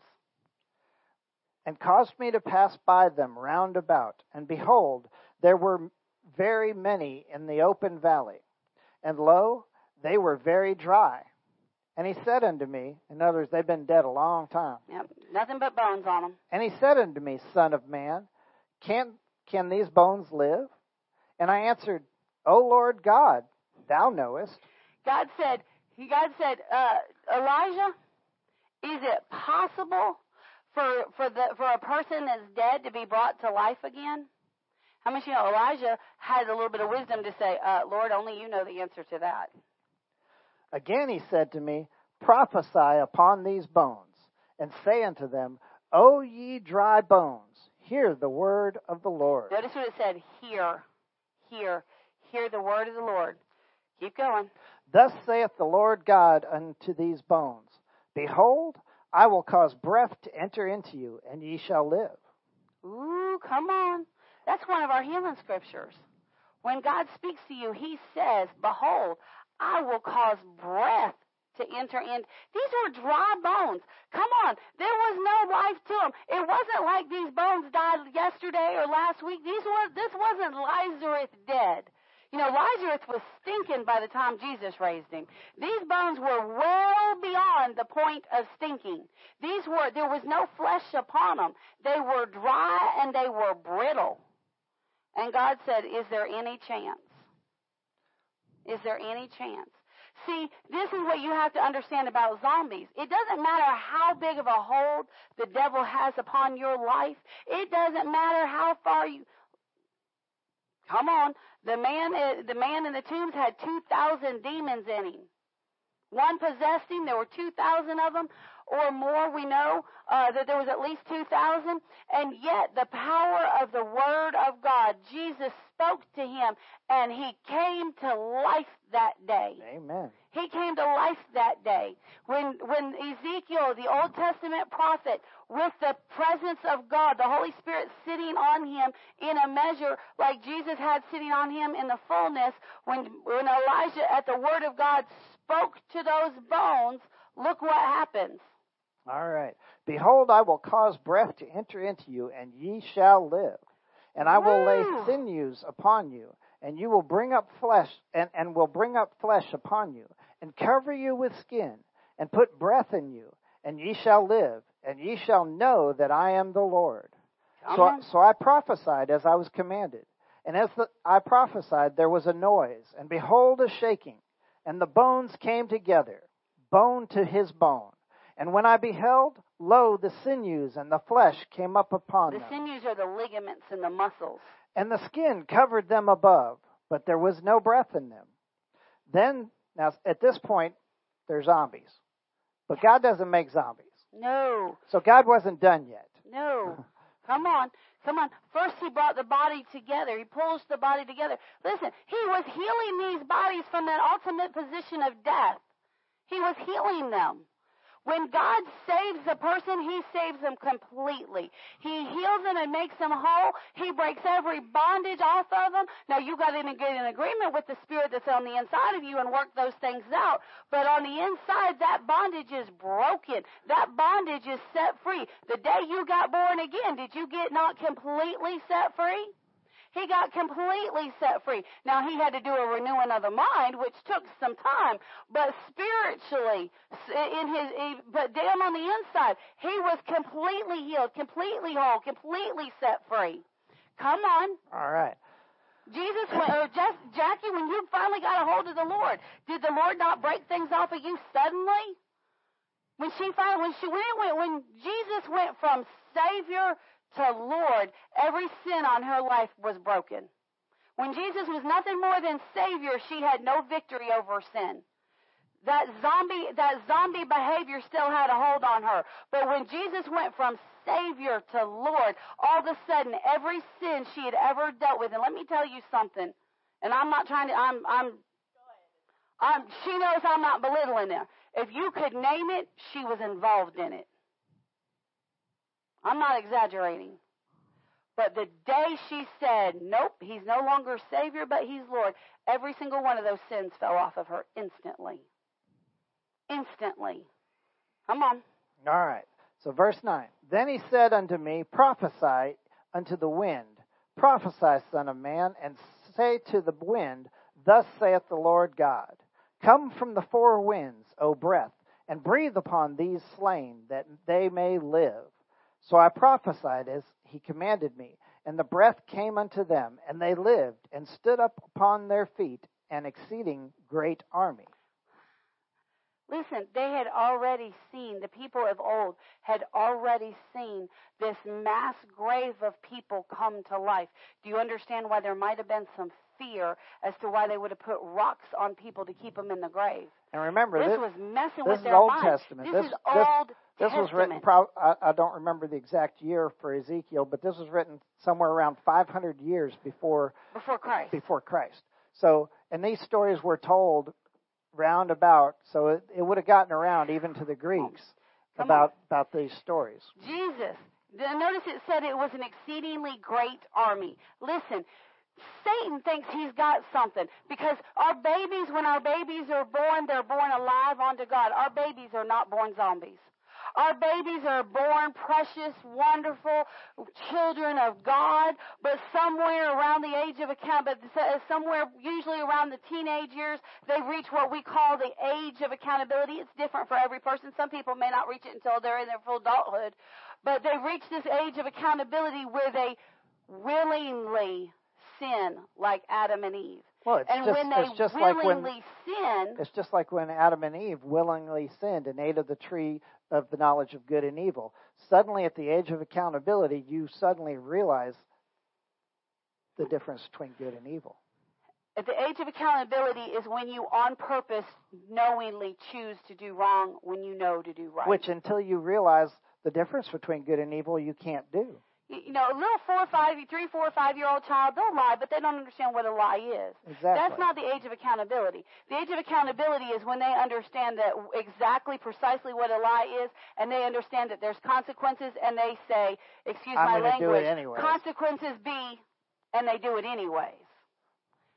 That's age of accountability. Yes.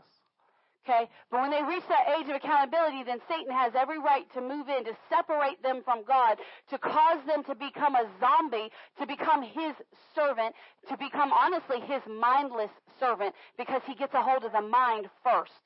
That's what he does. He attacks the mind first and causes their thinking to be twisted, causing them to be mindless servants to his will, to his desires, to his thing, causing their flesh to just go get. Listen, you can be addicted to anything. You can be addicted to video games. You could be addicted. Listen, you could be addicted to your bed of sickness. That's Holy Ghost. You could be addicted to anything. You could be addicted to the wrong foods. You could be addicted to wasteful time. You could be addicted to drugs. You could be addicted to tobacco. You could be addicted to alcohol. You could be addicted to anything. Sex, pornography. I mean, you could be addicted to sports to where sports is your God. You could be addicted to Mother Nature where trees and the rivers and the rocks are your God. You could be addicted to the moon, where the moon is your God. You could be addicted to anything. What's behind it? Satan. That's the moment when Satan grabs a hold of your mind and you willingly rebel against God. That's the moment you become a zombie. And let's face it, you can become addicted to these things before you reach the age of accountability. That's why we don't let kids drink or do drugs or watch pornography or any of that stuff. And you know, with phones nowadays, kids are watching pornography way before they hit the age of accountability. And trust me, you can become addicted to that. I read a book in the early 90s. This is in the early 90s. It was a brand new book, and it was in the early 90s. It's called Battle for Generation X. And in the 90s, there had been a study done right before this book came out. And at that point in time, from just the quick images that kids caught, a little here, a little blurb on the computer screen, a little blurb from a magazine cover, a little blurb from a quick flash on the TV or movie screen, it said by the age of 13, most children by the age of 13 could run a full-length pornographic movie in their head. That's in the 90s. Here we are, a long time later, and imagine what they can do now. Imagine what they are doing now. Come on. But now, go to Matthew chapter 27, because man, oh man, there was another zombie day in the Bible. There was another zombie day, and the King of Glory transformed them. The King of Glory transformed them. Glory to God. 24? 27, Matthew 27. Oh, almost the last one. Gotcha. Verse 49. Well, let's back up to verse 46. Well, let's back up to verse 45. Okay. Matthew 27:45, right down here to 53. All right. Now from the 6th hour there was darkness over all the land, and unto the 9th hour. From noon till 3 o'clock in the afternoon. And about the 9th hour Jesus cried with a loud voice, saying, Eli, Eli, lama sabachthani. That is to say, my God, why hast thou forsaken me? That was the moment. That was the moment that Jesus Christ, now come on, way back there in the book of Genesis, Jesus Christ was one with the Father God. At this moment, in the moment that he said, Father, why have you forsaken me? Because from the beginning of time to that moment, Jesus had always been one with the Father God. But in that moment, every sin of the world ever committed, that would ever be committed, was laid upon Jesus' body. Jesus, who had known no sin, became one with sin. In that moment, Jesus was completely cut from the Trinity. In that moment, he had no connection to God. In that moment, all he knew was the utter darkness. All he knew was what it was like to be a zombie. He became one with the ultimate control of Satan. He became one with sin. Every sickness was laid upon his physical body. He became one. He was cut off from the Father. In heaven, all there was the Father God and the Holy Ghost. There was no Jesus in heaven at that moment. There was no connection to him in any way, shape, or form. So when Jesus said, why hast thou forsaken me? That was the moment that he was completely cut off from his eternity. That was the moment. But look at what happens. Do you understand why the skies turned dark? At noon is when sins began to be laid upon him. For 3 hours, sin was just laid on him and laid on him and laid on him and laid on him for 3 hours. And at the end of 3 hours, every sin had finally been laid upon his physical body. And he had finally become one with every single sin ever committed, then or in the future. And he said, Father, why hast thou forsaken me? This wasn't just a remark out of the remark. No, he was cut off. Let's keep going. All right, so 47. Some of them that stood there, when they heard that, said, This man called for Elias. And straightway one of them ran and took a sponge and filled it with vinegar and put it on a reed and gave him to drink. In that moment, how much sinners have mercy for sinners. Sinners have mercy for sinners. This was a sinner. This was possibly even one of the guards that whipped him one time. This is why zombies don't eat each other. Right. They have mercy one for another. They have grace for one another. Do you know that zombies have mercy one for another, but they don't have mercy for Christians? Why? Because demons hate God and his children. So this sinner had mercy for Jesus because in that moment, Jesus was one with him, while others mocked him in that moment. Keep going. The rest said, "Let be. Let us see whether Elias will come to save him." He said, the other one said, the other very hard-hearted people said, "Leave him alone. Let's watch and see what God does." Have you ever had a sinner say, "Well, I'll believe in God when I see God do something"? That's what they were saying. Well, let's see if his God is real.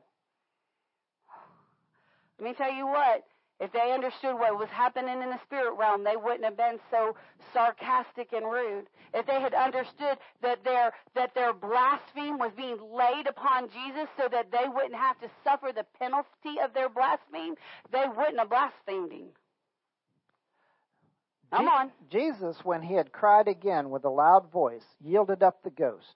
And behold, the veil of the temple was rent. Verse 50.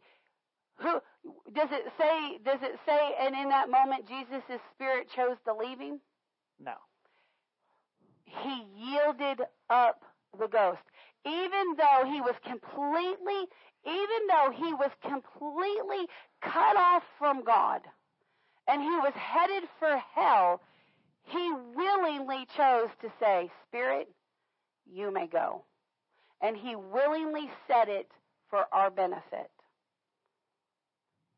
See, you have to understand, Christ going to the cross is as much as an act of the will as us receiving him as Savior. He had to lay his life down to let the Father's to be the sin sacrifice, and we have to willingly lay our life down to say, "Jesus, your sin sacrifice was enough for me." Come on. Oh, but look at but the veil. The veil of the temple was rent in twain from the top to the bottom, and the earth did quake, and the rocks rent. What happened was there was a major... Now, this is what science will tell you. Well, what happened was a major earthquake. That's why the rocks split, and that's why these things happen. But no, let me tell you what the veil is. The veil was this huge curtain that was about 4 inches thick, and behind the veil represented the Holy of Holies, where only the priest could go to get in the presence of God, only the high priest. And what happened was it was rent. In other words, it was ripped from the top. Now, when you rip a curtain that's hanging on the wall, do you grab it at the top and rip it, or do you grab it at the bottom and rip it? The bottom. You grab it at the bottom. No, this curtain, this veil was grabbed at the top. The hands of God reached down to that veil and ripped it in two from the top to the bottom. This thing was like 12 foot by 8 foot and 4 foot and 4 inches thick. Come on, no man could do that. No earthquake could do that. Only the hand of God could do it. Just because you couldn't see the hands, and honestly, you ought to be glad you couldn't see the hands, because that would have freaked out a lot of people. The hands of God reached down and ripped that thing, because the work that Jesus was doing was making it so that you and I could have a personal relationship with the Lord Jesus Christ. That veil had to be ripped so that we could become one with God and sit on the heavenly throne with the Lord Jesus in and through his blood. That veil had to be ripped because God was doing a brand new work. God was bringing the cure for the zombie apocalypse. Jesus went into the gates of hell. He was put in a cell on your behalf, is what happened. And it says, and the earth did quake and the rocks rent. In other words, the Jewish temple. Now, let me tell you what was happening in the Jewish temple when this was going on. This was Passover day. This was Passover day. 4 days earlier, Jesus came in on Lamb Selection Day. Now, Jesus had Passover meal the night before with his disciples because, let's go look at this. Hold your place right here. I got to show you this. Go to Leviticus. I believe it's 23. I know we're here on time, but come on, it's Celebration Day. Y'all can hold on another minute or two. Come on. 23. Leviticus 20. Is it 23? I don't know. Yeah, no. Yeah, no? 22. 22, okay. Leviticus 22, verse 1. Now, I got to tell you this. The word feast means meeting appointment, a divine appointment. Convocation means a holy assembly. So I'm going to read it this way, just to help you guys out. And the Lord spoke unto Moses, saying, Speak unto the children of Israel, and say to them concerning the appointed meetings of the Lord, which ye shall proclaim to be holy assemblies, even these are my holy meetings. 6 days shall be done, and on the 7th day is the Sabbath of rest, the holy assembly, and the holy assembly meeting. You shall do no work therein. It is the Sabbath of the Lord in all your dwellings. These are the meetings of the Lord, the holy assemblies, the appointed times to meet with me, which ye proclaim in their seasons. In the 14th day of the first month at evening, which is sunset, is the Lord's, notice that's all capital, is the Lord's Passover. The Lord's Passover. Passover, remember the Israelites were in bondage to the Egyptians for 400 years? Remember they were mindless slaves for 400 years? And then the plagues came, and the Father God said, go get a lamb and kill him, and put his blood on the doorpost, because the angel of death is gonna pass by that night. Mm-hmm. That was done. We're in Leviticus 27, verse 1. Oh, 27. I thought we were in 22. Sorry, 23:2. Okay. 23:2. Sorry. I've been looking at so many scriptures, y'all. Leviticus 23:2. Or 23:1, 2, and 3. In any case, yeah, go to verse 5. Go to verse 5. Yes. The 14th day of the first month. 23. In the Jewish calendar, the first month of the year is not equivalent to our January. It's equivalent to our March, April. Our calendar starts in the winter. Their calendar starts in the spring. This month is the Lord's. Notice that's all capital. The Lord's Passover. The Lord. Who is Jesus? He's the Lord. This is his Passover. This is his Passover.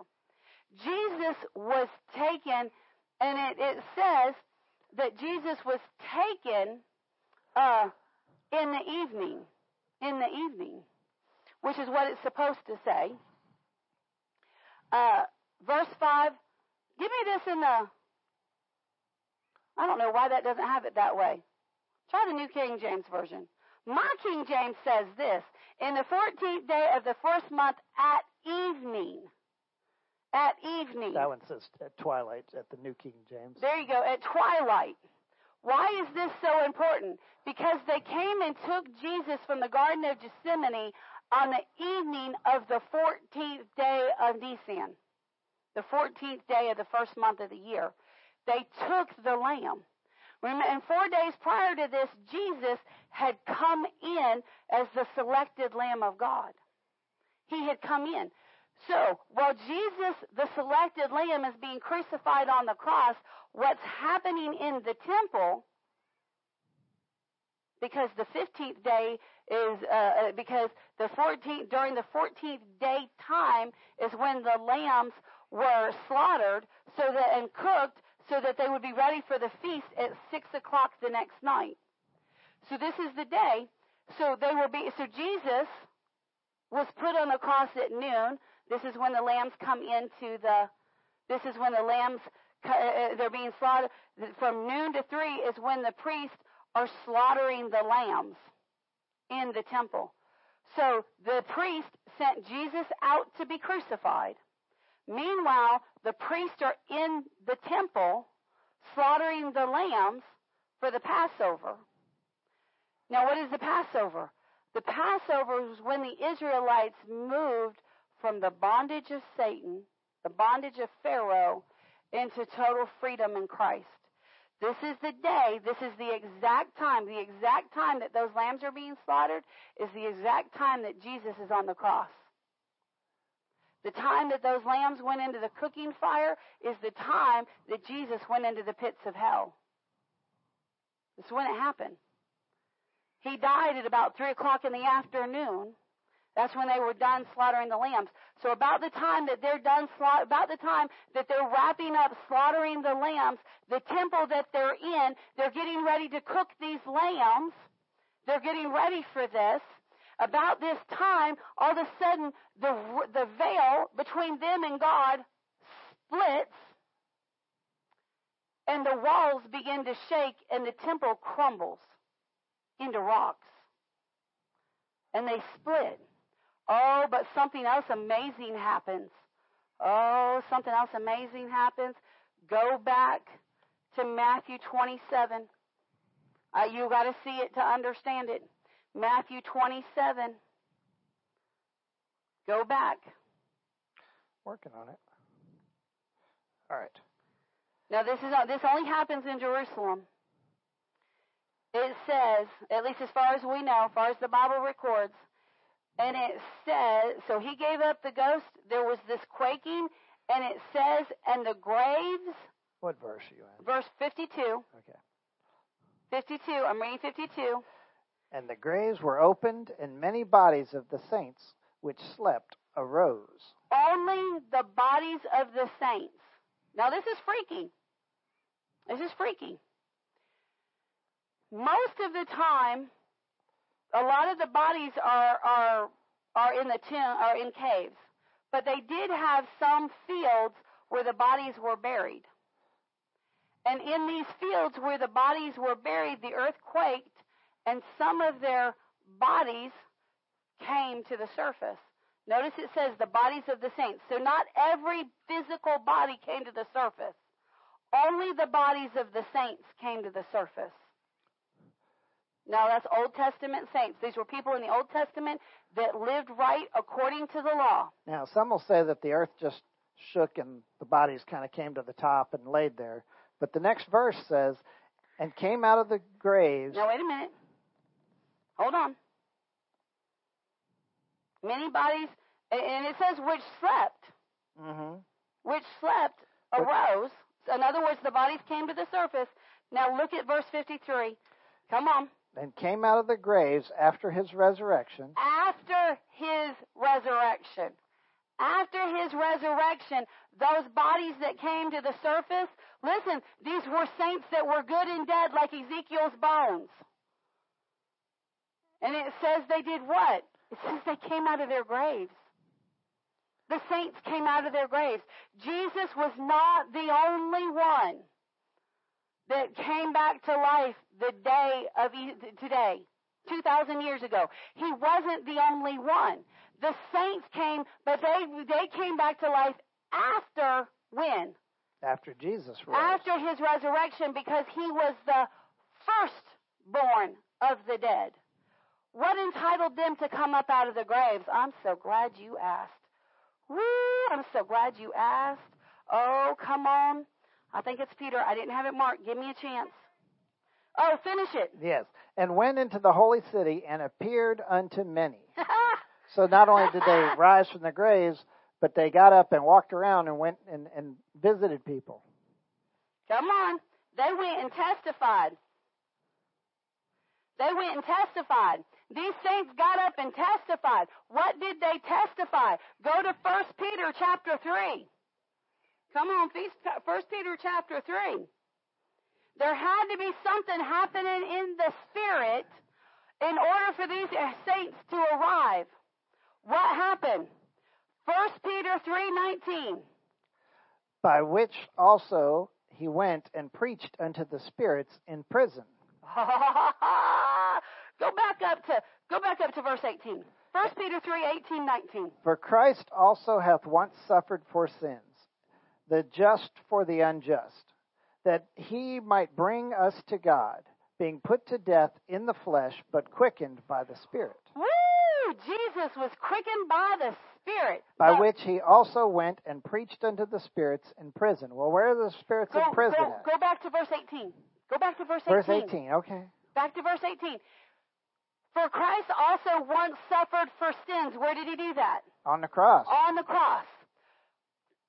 The just for the unjust. Was he not the just? Yes. Did he not suffer for the unjust? Yes, Yes. he did. That he might bring us, those that have received him, to God. Being put to death in the flesh. We could also say being spiritually blessed, but quickened, physically quickened by the Spirit. The Holy Spirit went down into heaven and quickened him. And after the Holy Spirit went down into heaven and quickened him, he whipped Satan, stripped him of all his power, stripped him of all his authority. I'm going to show that to you in a minute. Stripped him of everything. And then... You meant to say the Holy Spirit went down to hell. Yes, the Holy Spirit went to hell, raised Jesus, quickened Jesus. Jesus went to Satan, kicked Satan off his throne, took the keys of hell and the grave from him, all power, authority, might, and dominion, took it from him. Then, because he was resurrected to life by the Spirit, he walked over there to Abraham's bosom. He walked over there where the saints of old were. He walked over there where Abraham and Isaac and Jacob and the fathers of old. He walked over there where David was and King Solomon was. He walked over there and he did what? Look at the very next verse. He preached unto the spirits in prison. He preached unto the spirits.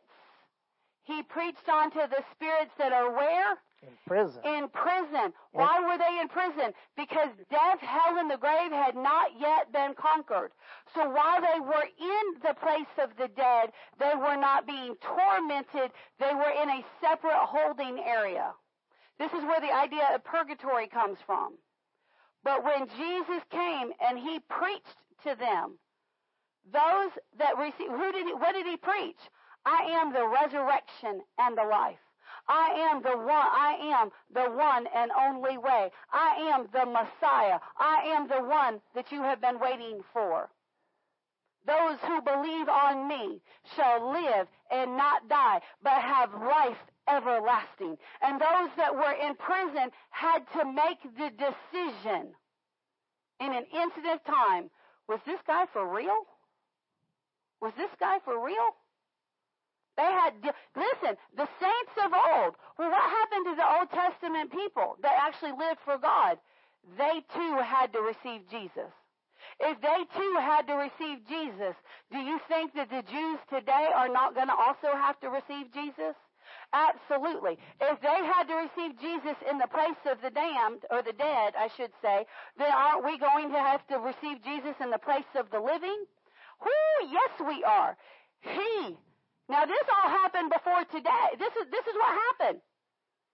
Jesus, sometime last night, sometime yesterday, went over to Abraham's bosom, and he preached himself to these people. And these people said, I believe. They did the prayer of salvation. Yes, Lord Jesus, we believe in our heart that you are who you say you are, and we receive you. You are my Lord and Savior. Yes, we believe that what you're telling us, that you died on that cross. We believe it. Yes, we believe it. Come on, take us to the King of glory.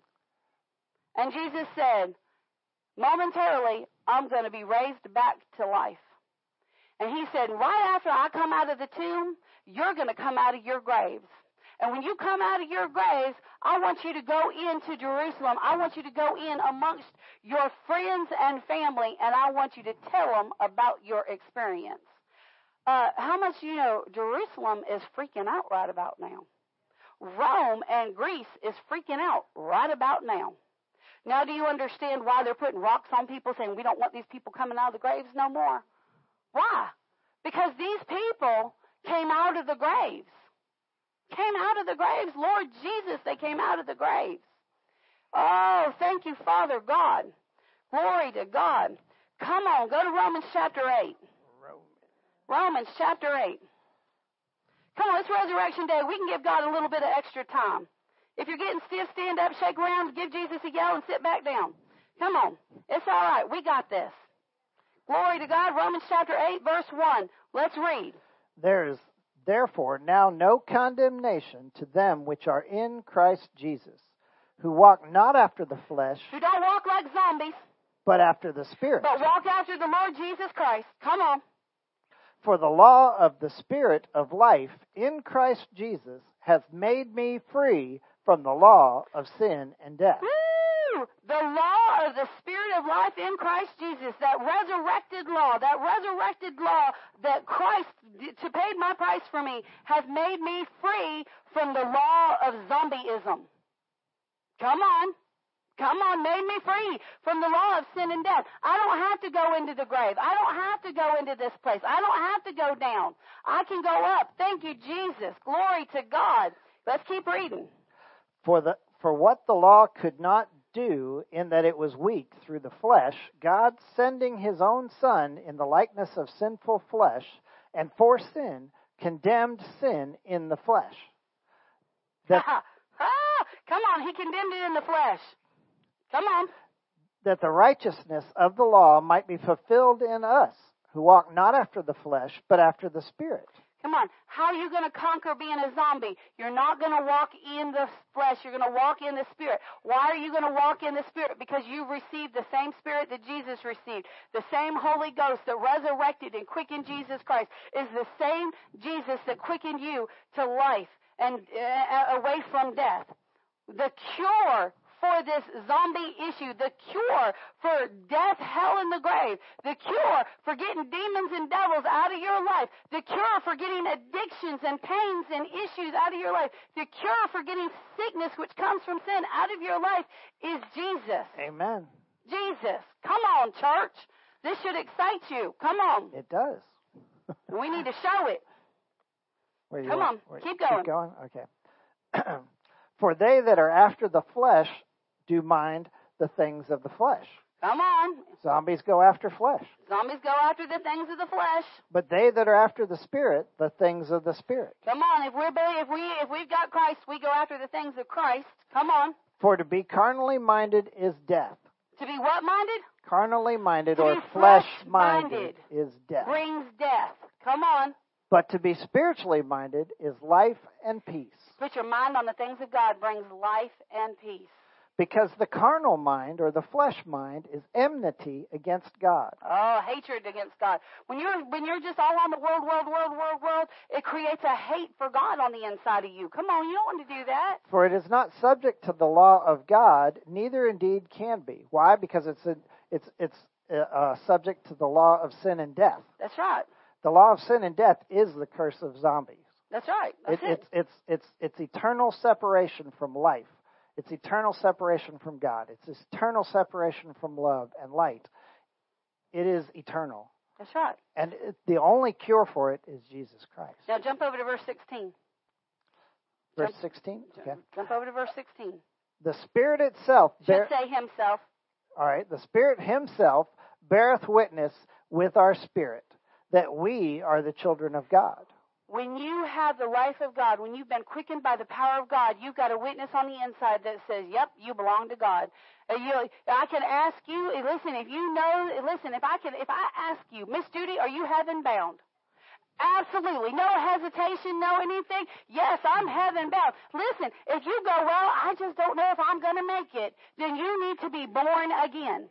I'm telling you right now, if you have a question, well, I'm just hoping I might squeak in. Listen, if that's what you're thinking, you need to be born again. You need to get the revelation that Jesus Christ is the Lord and Savior. And then when you say, yep, I believe the cross happened, yep, I believe the grave happened. Now, here's the deal. Your mind can say, I don't get it. Your mind can say, well, how did he even survive the whipping to go to the cross? Your mind might say, well, how did he go down and how was sin laid upon him? How was sin? Listen, I don't need to know the details. All I need to know is it's so, and it's true, and I receive it, and I believe it in my heart. And therefore, I have confessed with my mouth the Lord Jesus.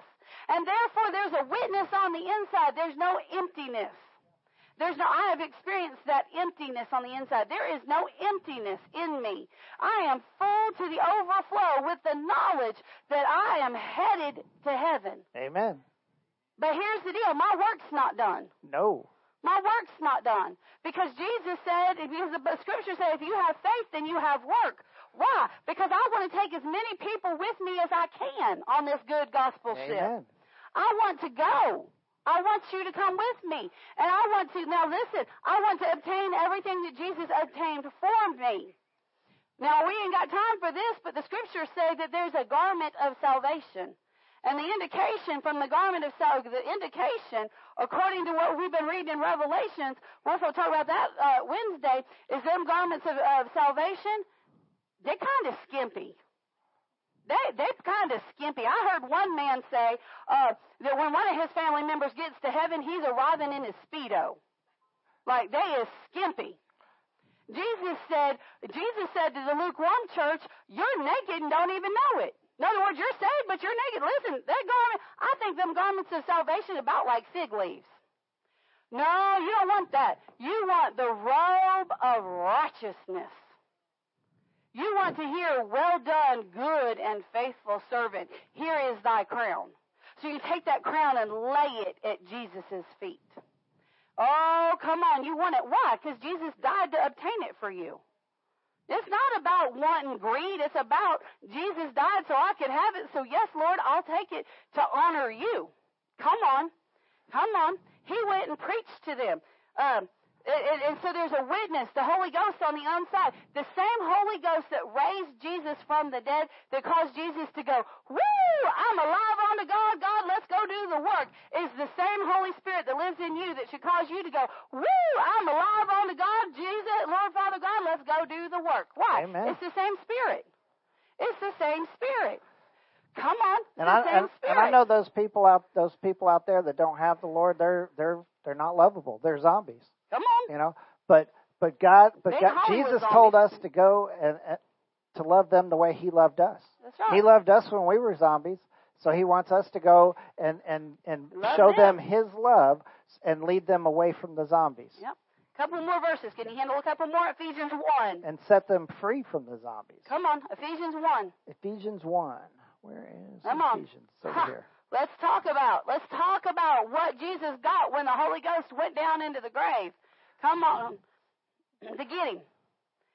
Verse 20. Ephesians 1, verse 20 to the end of the chapter. All right. Which He wrought in Christ when He raised Him from the dead and set Him at His own right hand in the heavenly places. What He wrought in Christ was exceeding power in the verse above. All right. Come on.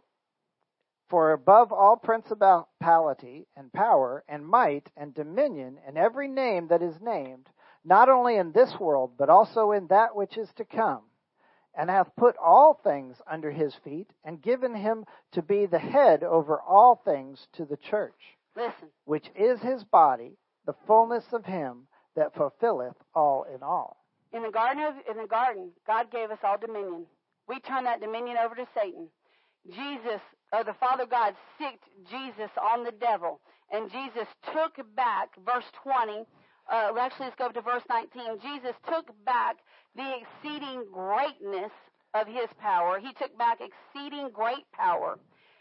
It says in verse 19, which he wrought in Christ when He raised Him from the dead. When He raised Jesus from the dead, He set Him in His own right hand, far in heavenly places, far above every demon in hell, far above every scheme of man, far above every fiery dart, far above every weapon formed against you, far above. He said far above principalities, powers, mights, and dominions. Those are the 4 levels of demon activity. And every name that is named. Listen, I don't care what name comes against you. I don't care if it's Billy Bob, Sue, cancer, death in the grave. It's below Jesus, and you're seated with Jesus, so it's below you. You've got authority over that thing in and through Christ. He said, every name that is named, not only in this world, but also in that which is to come. This power is never ending. His name is never ending. And has put a few things under His feet. No, has put all things under His feet. And gave Him to be the head over all to the church. Jesus is our head, and we are his body. If the head has power, might, and dominion, the body has power, might, and dominion. If the head is quickened to life, the body is quickened to life. Amen. If the head can do all things, the body can do all things. Amen. We've just got to get in agreement with the head. The problem is we're operating unattached from the head. Because if we was attached to the head, if we thought like the head thought, if we acted like the head acted, if we did what the head said to do, man, oh man, this would be a different life for me and you. Amen. In case you can't tell, that's Holy Ghost prophecy. Holy Ghost prophecy. Because I don't think can talk that way. Come on. Glory to God. Go to Philippians chapter 2. Hold on now. I know we're at time, but come on, you just can't put God on the clock sometimes. Philippians 2 verse, oh, come on. Ooh, Jesus. Let's look at verse 4 to verse 10. All right. Look not every man on his own things, but every man also on the things of others. Let this mind be in you, which is also in Christ Jesus. Come on, don't have your mind on yourself all the time. Don't have your mind on yourself all the time. Have your mind on God. Have your mind on the love and compassion of others. That's how Jesus thought. Who being in the form of God, thought it not robbery to be equal with God, but made himself of no reputation, and took upon him the form of a servant. This is when he became man, and was made in the likeness of men. Listen, Jesus said, yep. You know, because Satan wanted to be above God. Satan wanted to be above God. Jesus said, you know what? I'm perfect being right there equal with God. He said, Father, we created this mankind. And so, Father, because it's our creation, I'll get down there on the ground with them. I'll become just like them. I'll live life just like he lived life. Come on. Jesus is humble, church. He's humble. Come on. But he ain't afraid to do what needs to be done either. Come on. And being found in fashion as a man, he humbled himself and became obedient unto death, even the death of the cross. Listen, Jesus gave his life unto death for us. It's only fair, right, and proper that we give our life unto death for him. Now, I'm not talking physical death. I am talking physical death in a degree, because there's things in our life that God wants out of your life. There's things that he wants out of your life. I mean, I'll just be transparent. Michael and I, we grew up on video games. We don't play them nearly like we used to, but we still play them a little too much on our phone. And God's gotten on to both of us privately and said, get that thing off your phone. It's distracting from me. Several times. And we go, okay, Lord, and we'll delete it. And then the flesh gets a hold. We get bored. We get tired. We don't want to spend time with Jesus right now. I just want to do something mindless. Like a zombie. I heard it. You didn't need to say it. Let's read on. All right. Where was I? 9. Okay. Wherefore God also hath highly exalted him, and given him a name which is above every name. Woo! Jesus' name is above every name. That the name of Jesus, at the name of Jesus, every knee should bow, of the things in heaven and the things in earth, and things under the earth. Now I pointed this out the other day during healing school, that scripture says should, not would. And I had a few people wag their head at me. It doesn't say that. Oh, it does too. Let's go look at it. It says should. Why does it say should? Because if we, the body, do not use his name, if we don't stand in our dominion, authority, and power, those knees will not bow. That's right. In fact, they'll take control. The should is based on us standing in our authority, might, and dominion. Supposed to bow. But they're not, because I'm telling you right now, the devil will run right over you and take your life from you if you allow it. Yep. You got to make him bow. Listen to me, young lady back there. Life doesn't just happen because it happens. Your life, you are a product of your words, and your duties today is a product of what your life will be tomorrow. Mari said it to me not that long ago. Mari said to me, this is why people don't talk to the pastor because it might get used in a sermon. But the Lord said to him, He said, your life is a product of the things that you've said and done. Is that not what the Lord said? The Holy Spirit told him that. Listen. There you go. He's where he's at today because of things he's said and decisions he's made. Same thing. The devil will run right over you if you allow him. If you just throw up your hands and say, well, whatever comes, comes, the devil will turn you into a zombie. Come on, let's read. Verse 10. That at the name of Jesus, every knee should bow, of things in heaven and things in earth and things under the earth, that every tongue should confess that Jesus Christ is Lord, to the glory of God the Father. Wherefore, my beloved, as ye have always obeyed, not as in my presence only, but now much more in my absence, work out your own salvation with fear and trembling. It's up to us what our walk looks like. It's up to us if we maintain. He said, work out your own salvation. Work out your own salvation, which means, Christian, you can be saved and lose it if you decide to turn back to the things of Satan.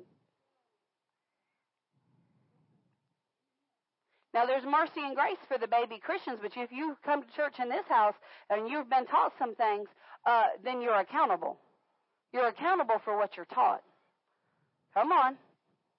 This is the day and the hour that we can't live on milk alone anymore.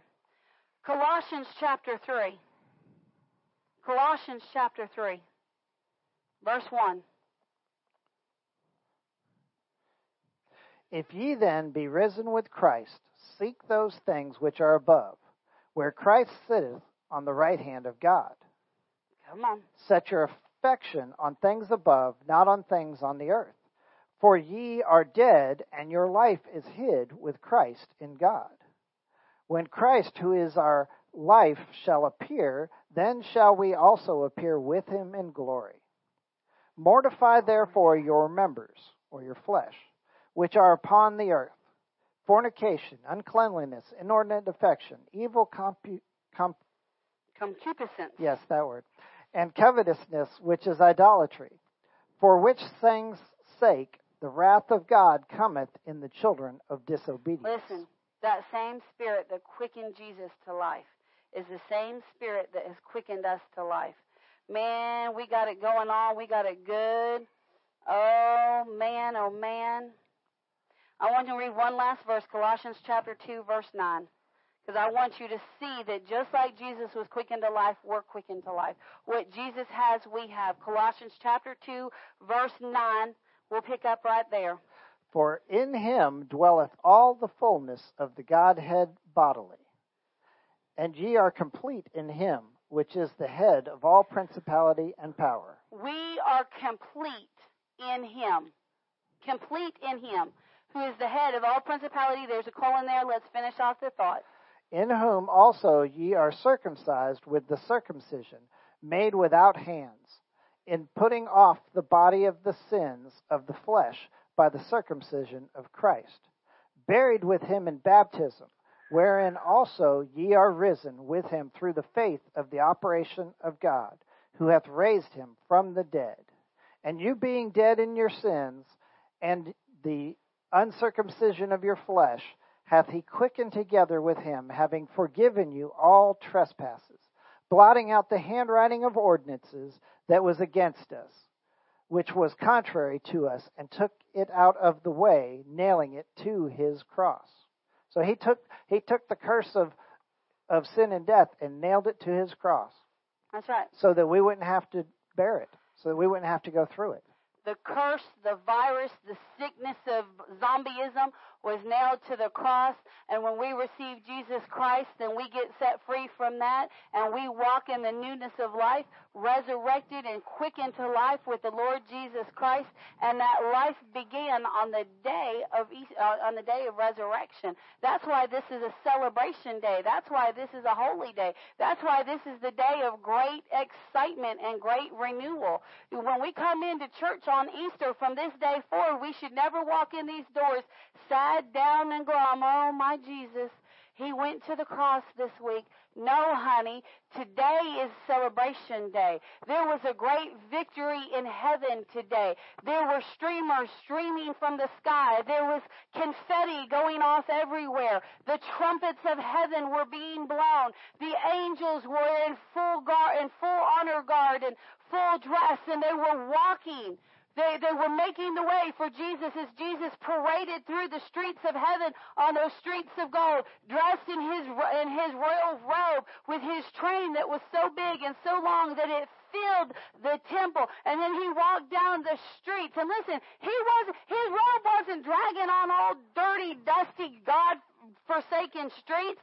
His robe was walking on the polished, fresh streets of gold, with confetti and streamers, and it was a big fanfare. And he was walking, and that robe declared the names of every victim that he whipped.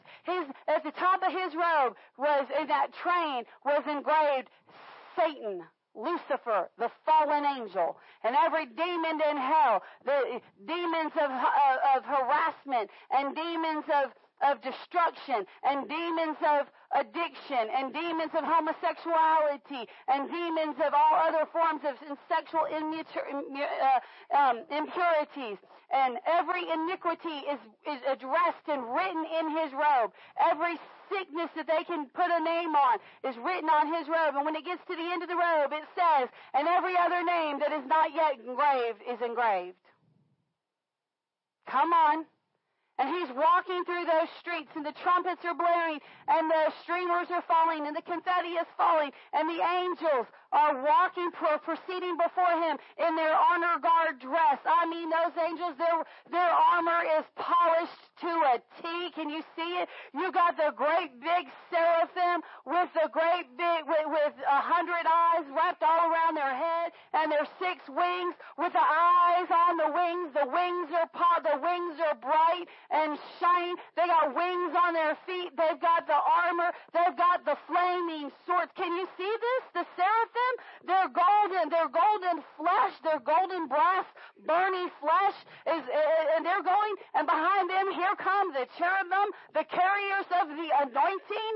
Here come them. Here come the servant angels. Here come the protectant angels. Here come the warring angels. Come on, just one legion of angels. Just one legion is 2,000 to 3,000. And Jesus said at the Garden of Gethsemane, do you not know I can say to the Father God, here, all I have to do is give a word, and 12 legions of angels are at my side? 12, yes. 12 legions of angels? Come on, that's just Jesus' personal heavenly on the earth angels. He's the head of all the angels. And they're walking, the worshiping angels. The holy angels, they're all in their honor guard, and they're all walking with Jesus. And the worshipers, the righteous, come on, the righteousness of heaven, and they're all praising and they're shouting, praise God, hallelujah. They're calling out all the names of Jesus. Can you see it? That's what's happening in heaven today.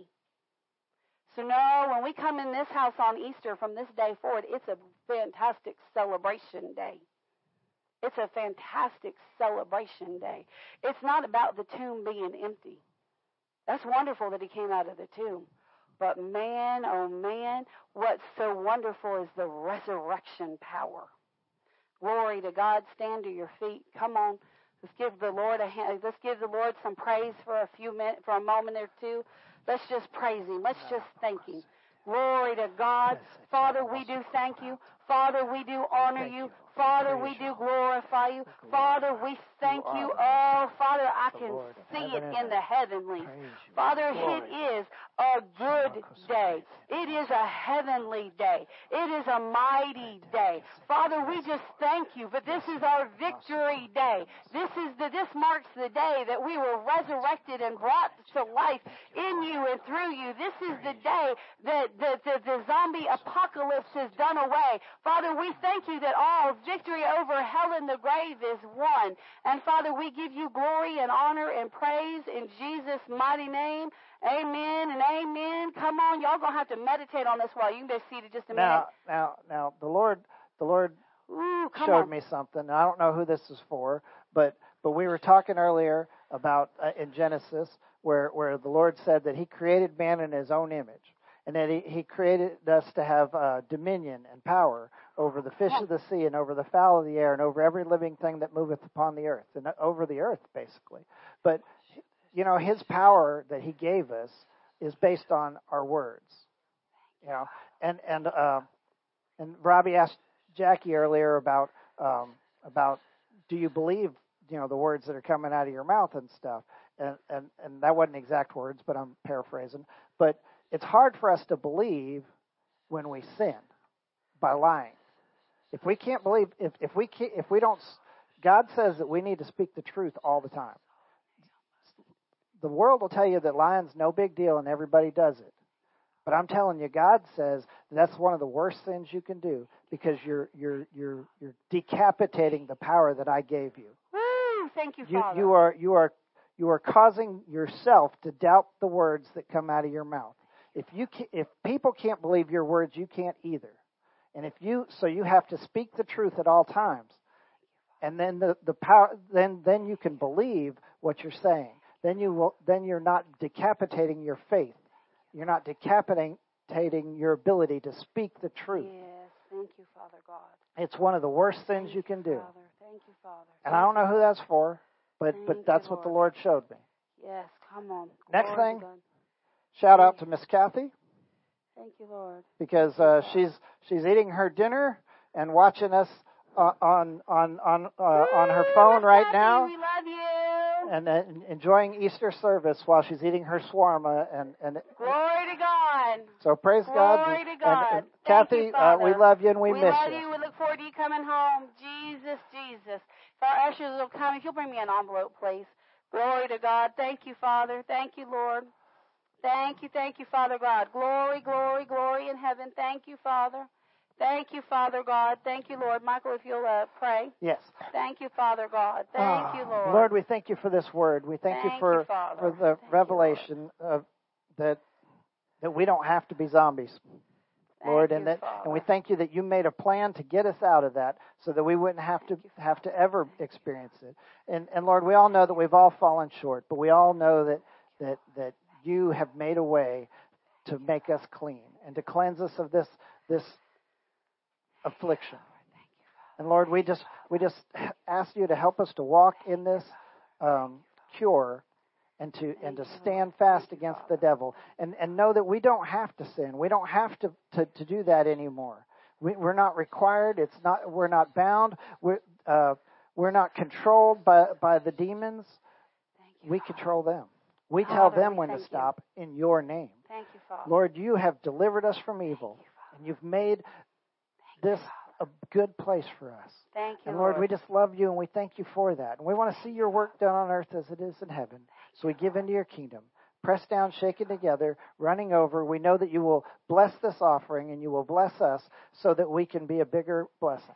And we thank you, Lord, for this. And we thank you for your protection. And we thank you for that authority that is in your name, because we are in you.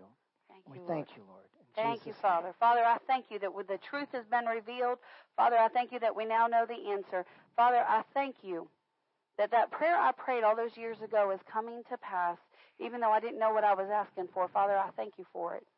And Father, I thank you that you're blessing the hands of every person that's here. And Father, I thank you that you're moving us in to what you've called us to in Jesus' mighty name. Amen and amen. You may serve the people. Amen. Glory to God. Glory to God. I know we're way over on time. It was the way they served the people years ago. I saw the fathers of old passing away. You know, Brother Shambach and Oral Roberts and all these fathers of old getting close to going home to glory and then going home to glory. And just believing God and praying God. And I told God this. I remember the day so clearly. We were in just a prayer meeting at our old church, at our old church, and just a prayer meeting, and just my heart just moved with compassion. And I said this to the Lord. I said, Lord, the fathers of old are moving home or getting ready to move home, and somebody has to pick up those mantles. somebody has to pick up those gifts, those anointings, that preaching ability, that ability to cast out devils, that ability to reach the world. Somebody's got to pick up that mantle. And Lord, you know me, I'd rather be in a corner, but I'll take the mantle rather than see it drop off and die. And I was talking about the fathers of old, and the Lord just kind of, I just heard in my spirit, He said, you're starting to be like Shambach. In other words, that man would, or one of them, he said, the one, Shambach, I believe, that man would preach for 3 and 4 hours every single church service. 3 and 4 hours a row. I said, Lord, you told me that we would be mindful of people's time in this church. We get out 11:30 to 12, and I said, unless my spirit was moving. Okay, Lord. So no, we're not going to have 3 and 4 hour services, but when we run long, just know it's that mantle. Glory to God. We're dismissed. Have a wonderful afternoon. We